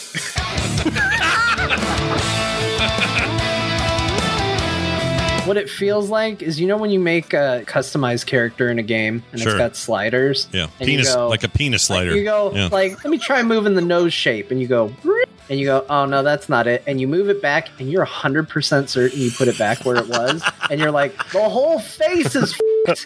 Like, what happened? No, Patrick never kissed me, not once. I mean, Is your penis? no, it is. Yes, he touched me with his Europeanus. I did not expect that. Shit, it was moist again. Oh Yeah, crap. whatever. Okay, It's fine. Everything's ephemeral. Ephemeral. Effin' Muriel. Ephemeral.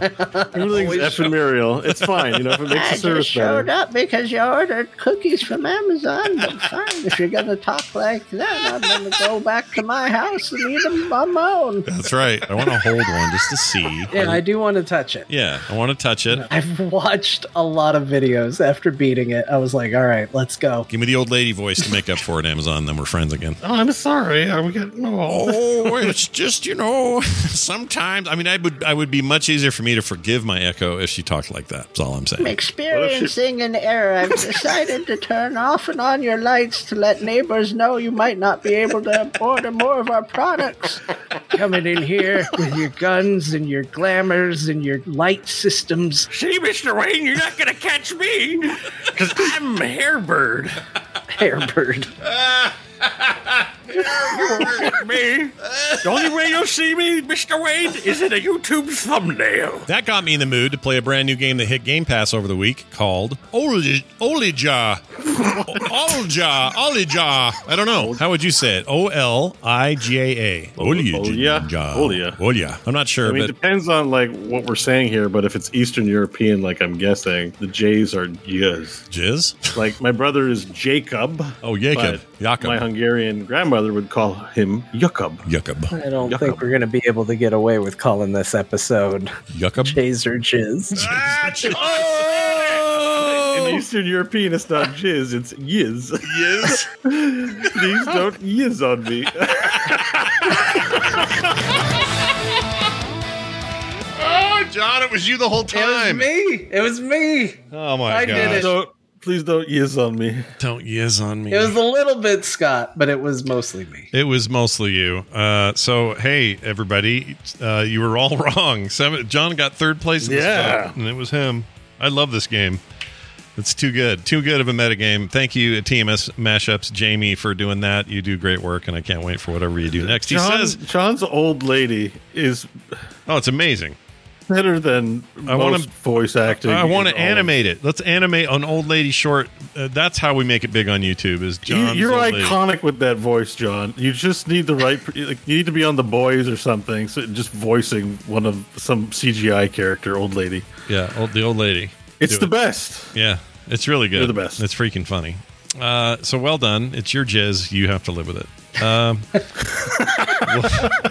He says this is his favorite show to edit or to find these mashups and build them out of. So for whatever that means, I guess we say a lot of dumb stuff. So we're glad we could bring that for you there, Jamie, and we're glad you could make these for us and the listening audience. Speaking of which, if you are not a patron already, you might want to be. Head on over to patreon.com/core show and sign up today. Plenty of good reasons to sign up and none to not. So why wouldn't you? That's patreon.com/core show. For everything else, it's frogpants.com/core. And that is going to do it for us. We got to go around the table for some words of wisdom, though, and we'll start with John. Okay, well, in honor of Old Lady Voice, we'll do this. Thank you, everybody, for listening to the show today. We had some fun today. For those of you that weren't paying attention, here's some of the fantastic games we talked about. We talked about Grim Dawn, which is stupid by the sounding name, but it's probably okay. D2 Resurrected for your old Diablo. D3 for your new Diablo. Fall Guys for beans falling off shit. Cracked Raft, which is actually just the game Raft, but I read the whole thing. V Rising, we've got a server you can ask about. TMNT Shredder's Revenge, that's got them Ninja Turtles in it. And you got Final Fantasy VII Remake Integrate. John didn't have any comments about that title, despite it being long as shit. We got Vampire Survivors, you play as a tree, and Bo's been studying C#. She's a sharp cookie. Respect your elders. Dude, the way you said turtles there made me yiz. It made you yiz? Oh my gosh. Yeah, those are my words. Goodbye, everyone. See you next week. Those are Bo's words of wisdom. Have a great week. Go play some video games. We'll be back next time with more right here on Core.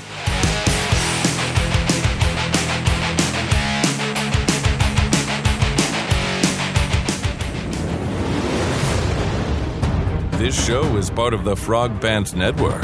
Yes. Get more at frogpants.com.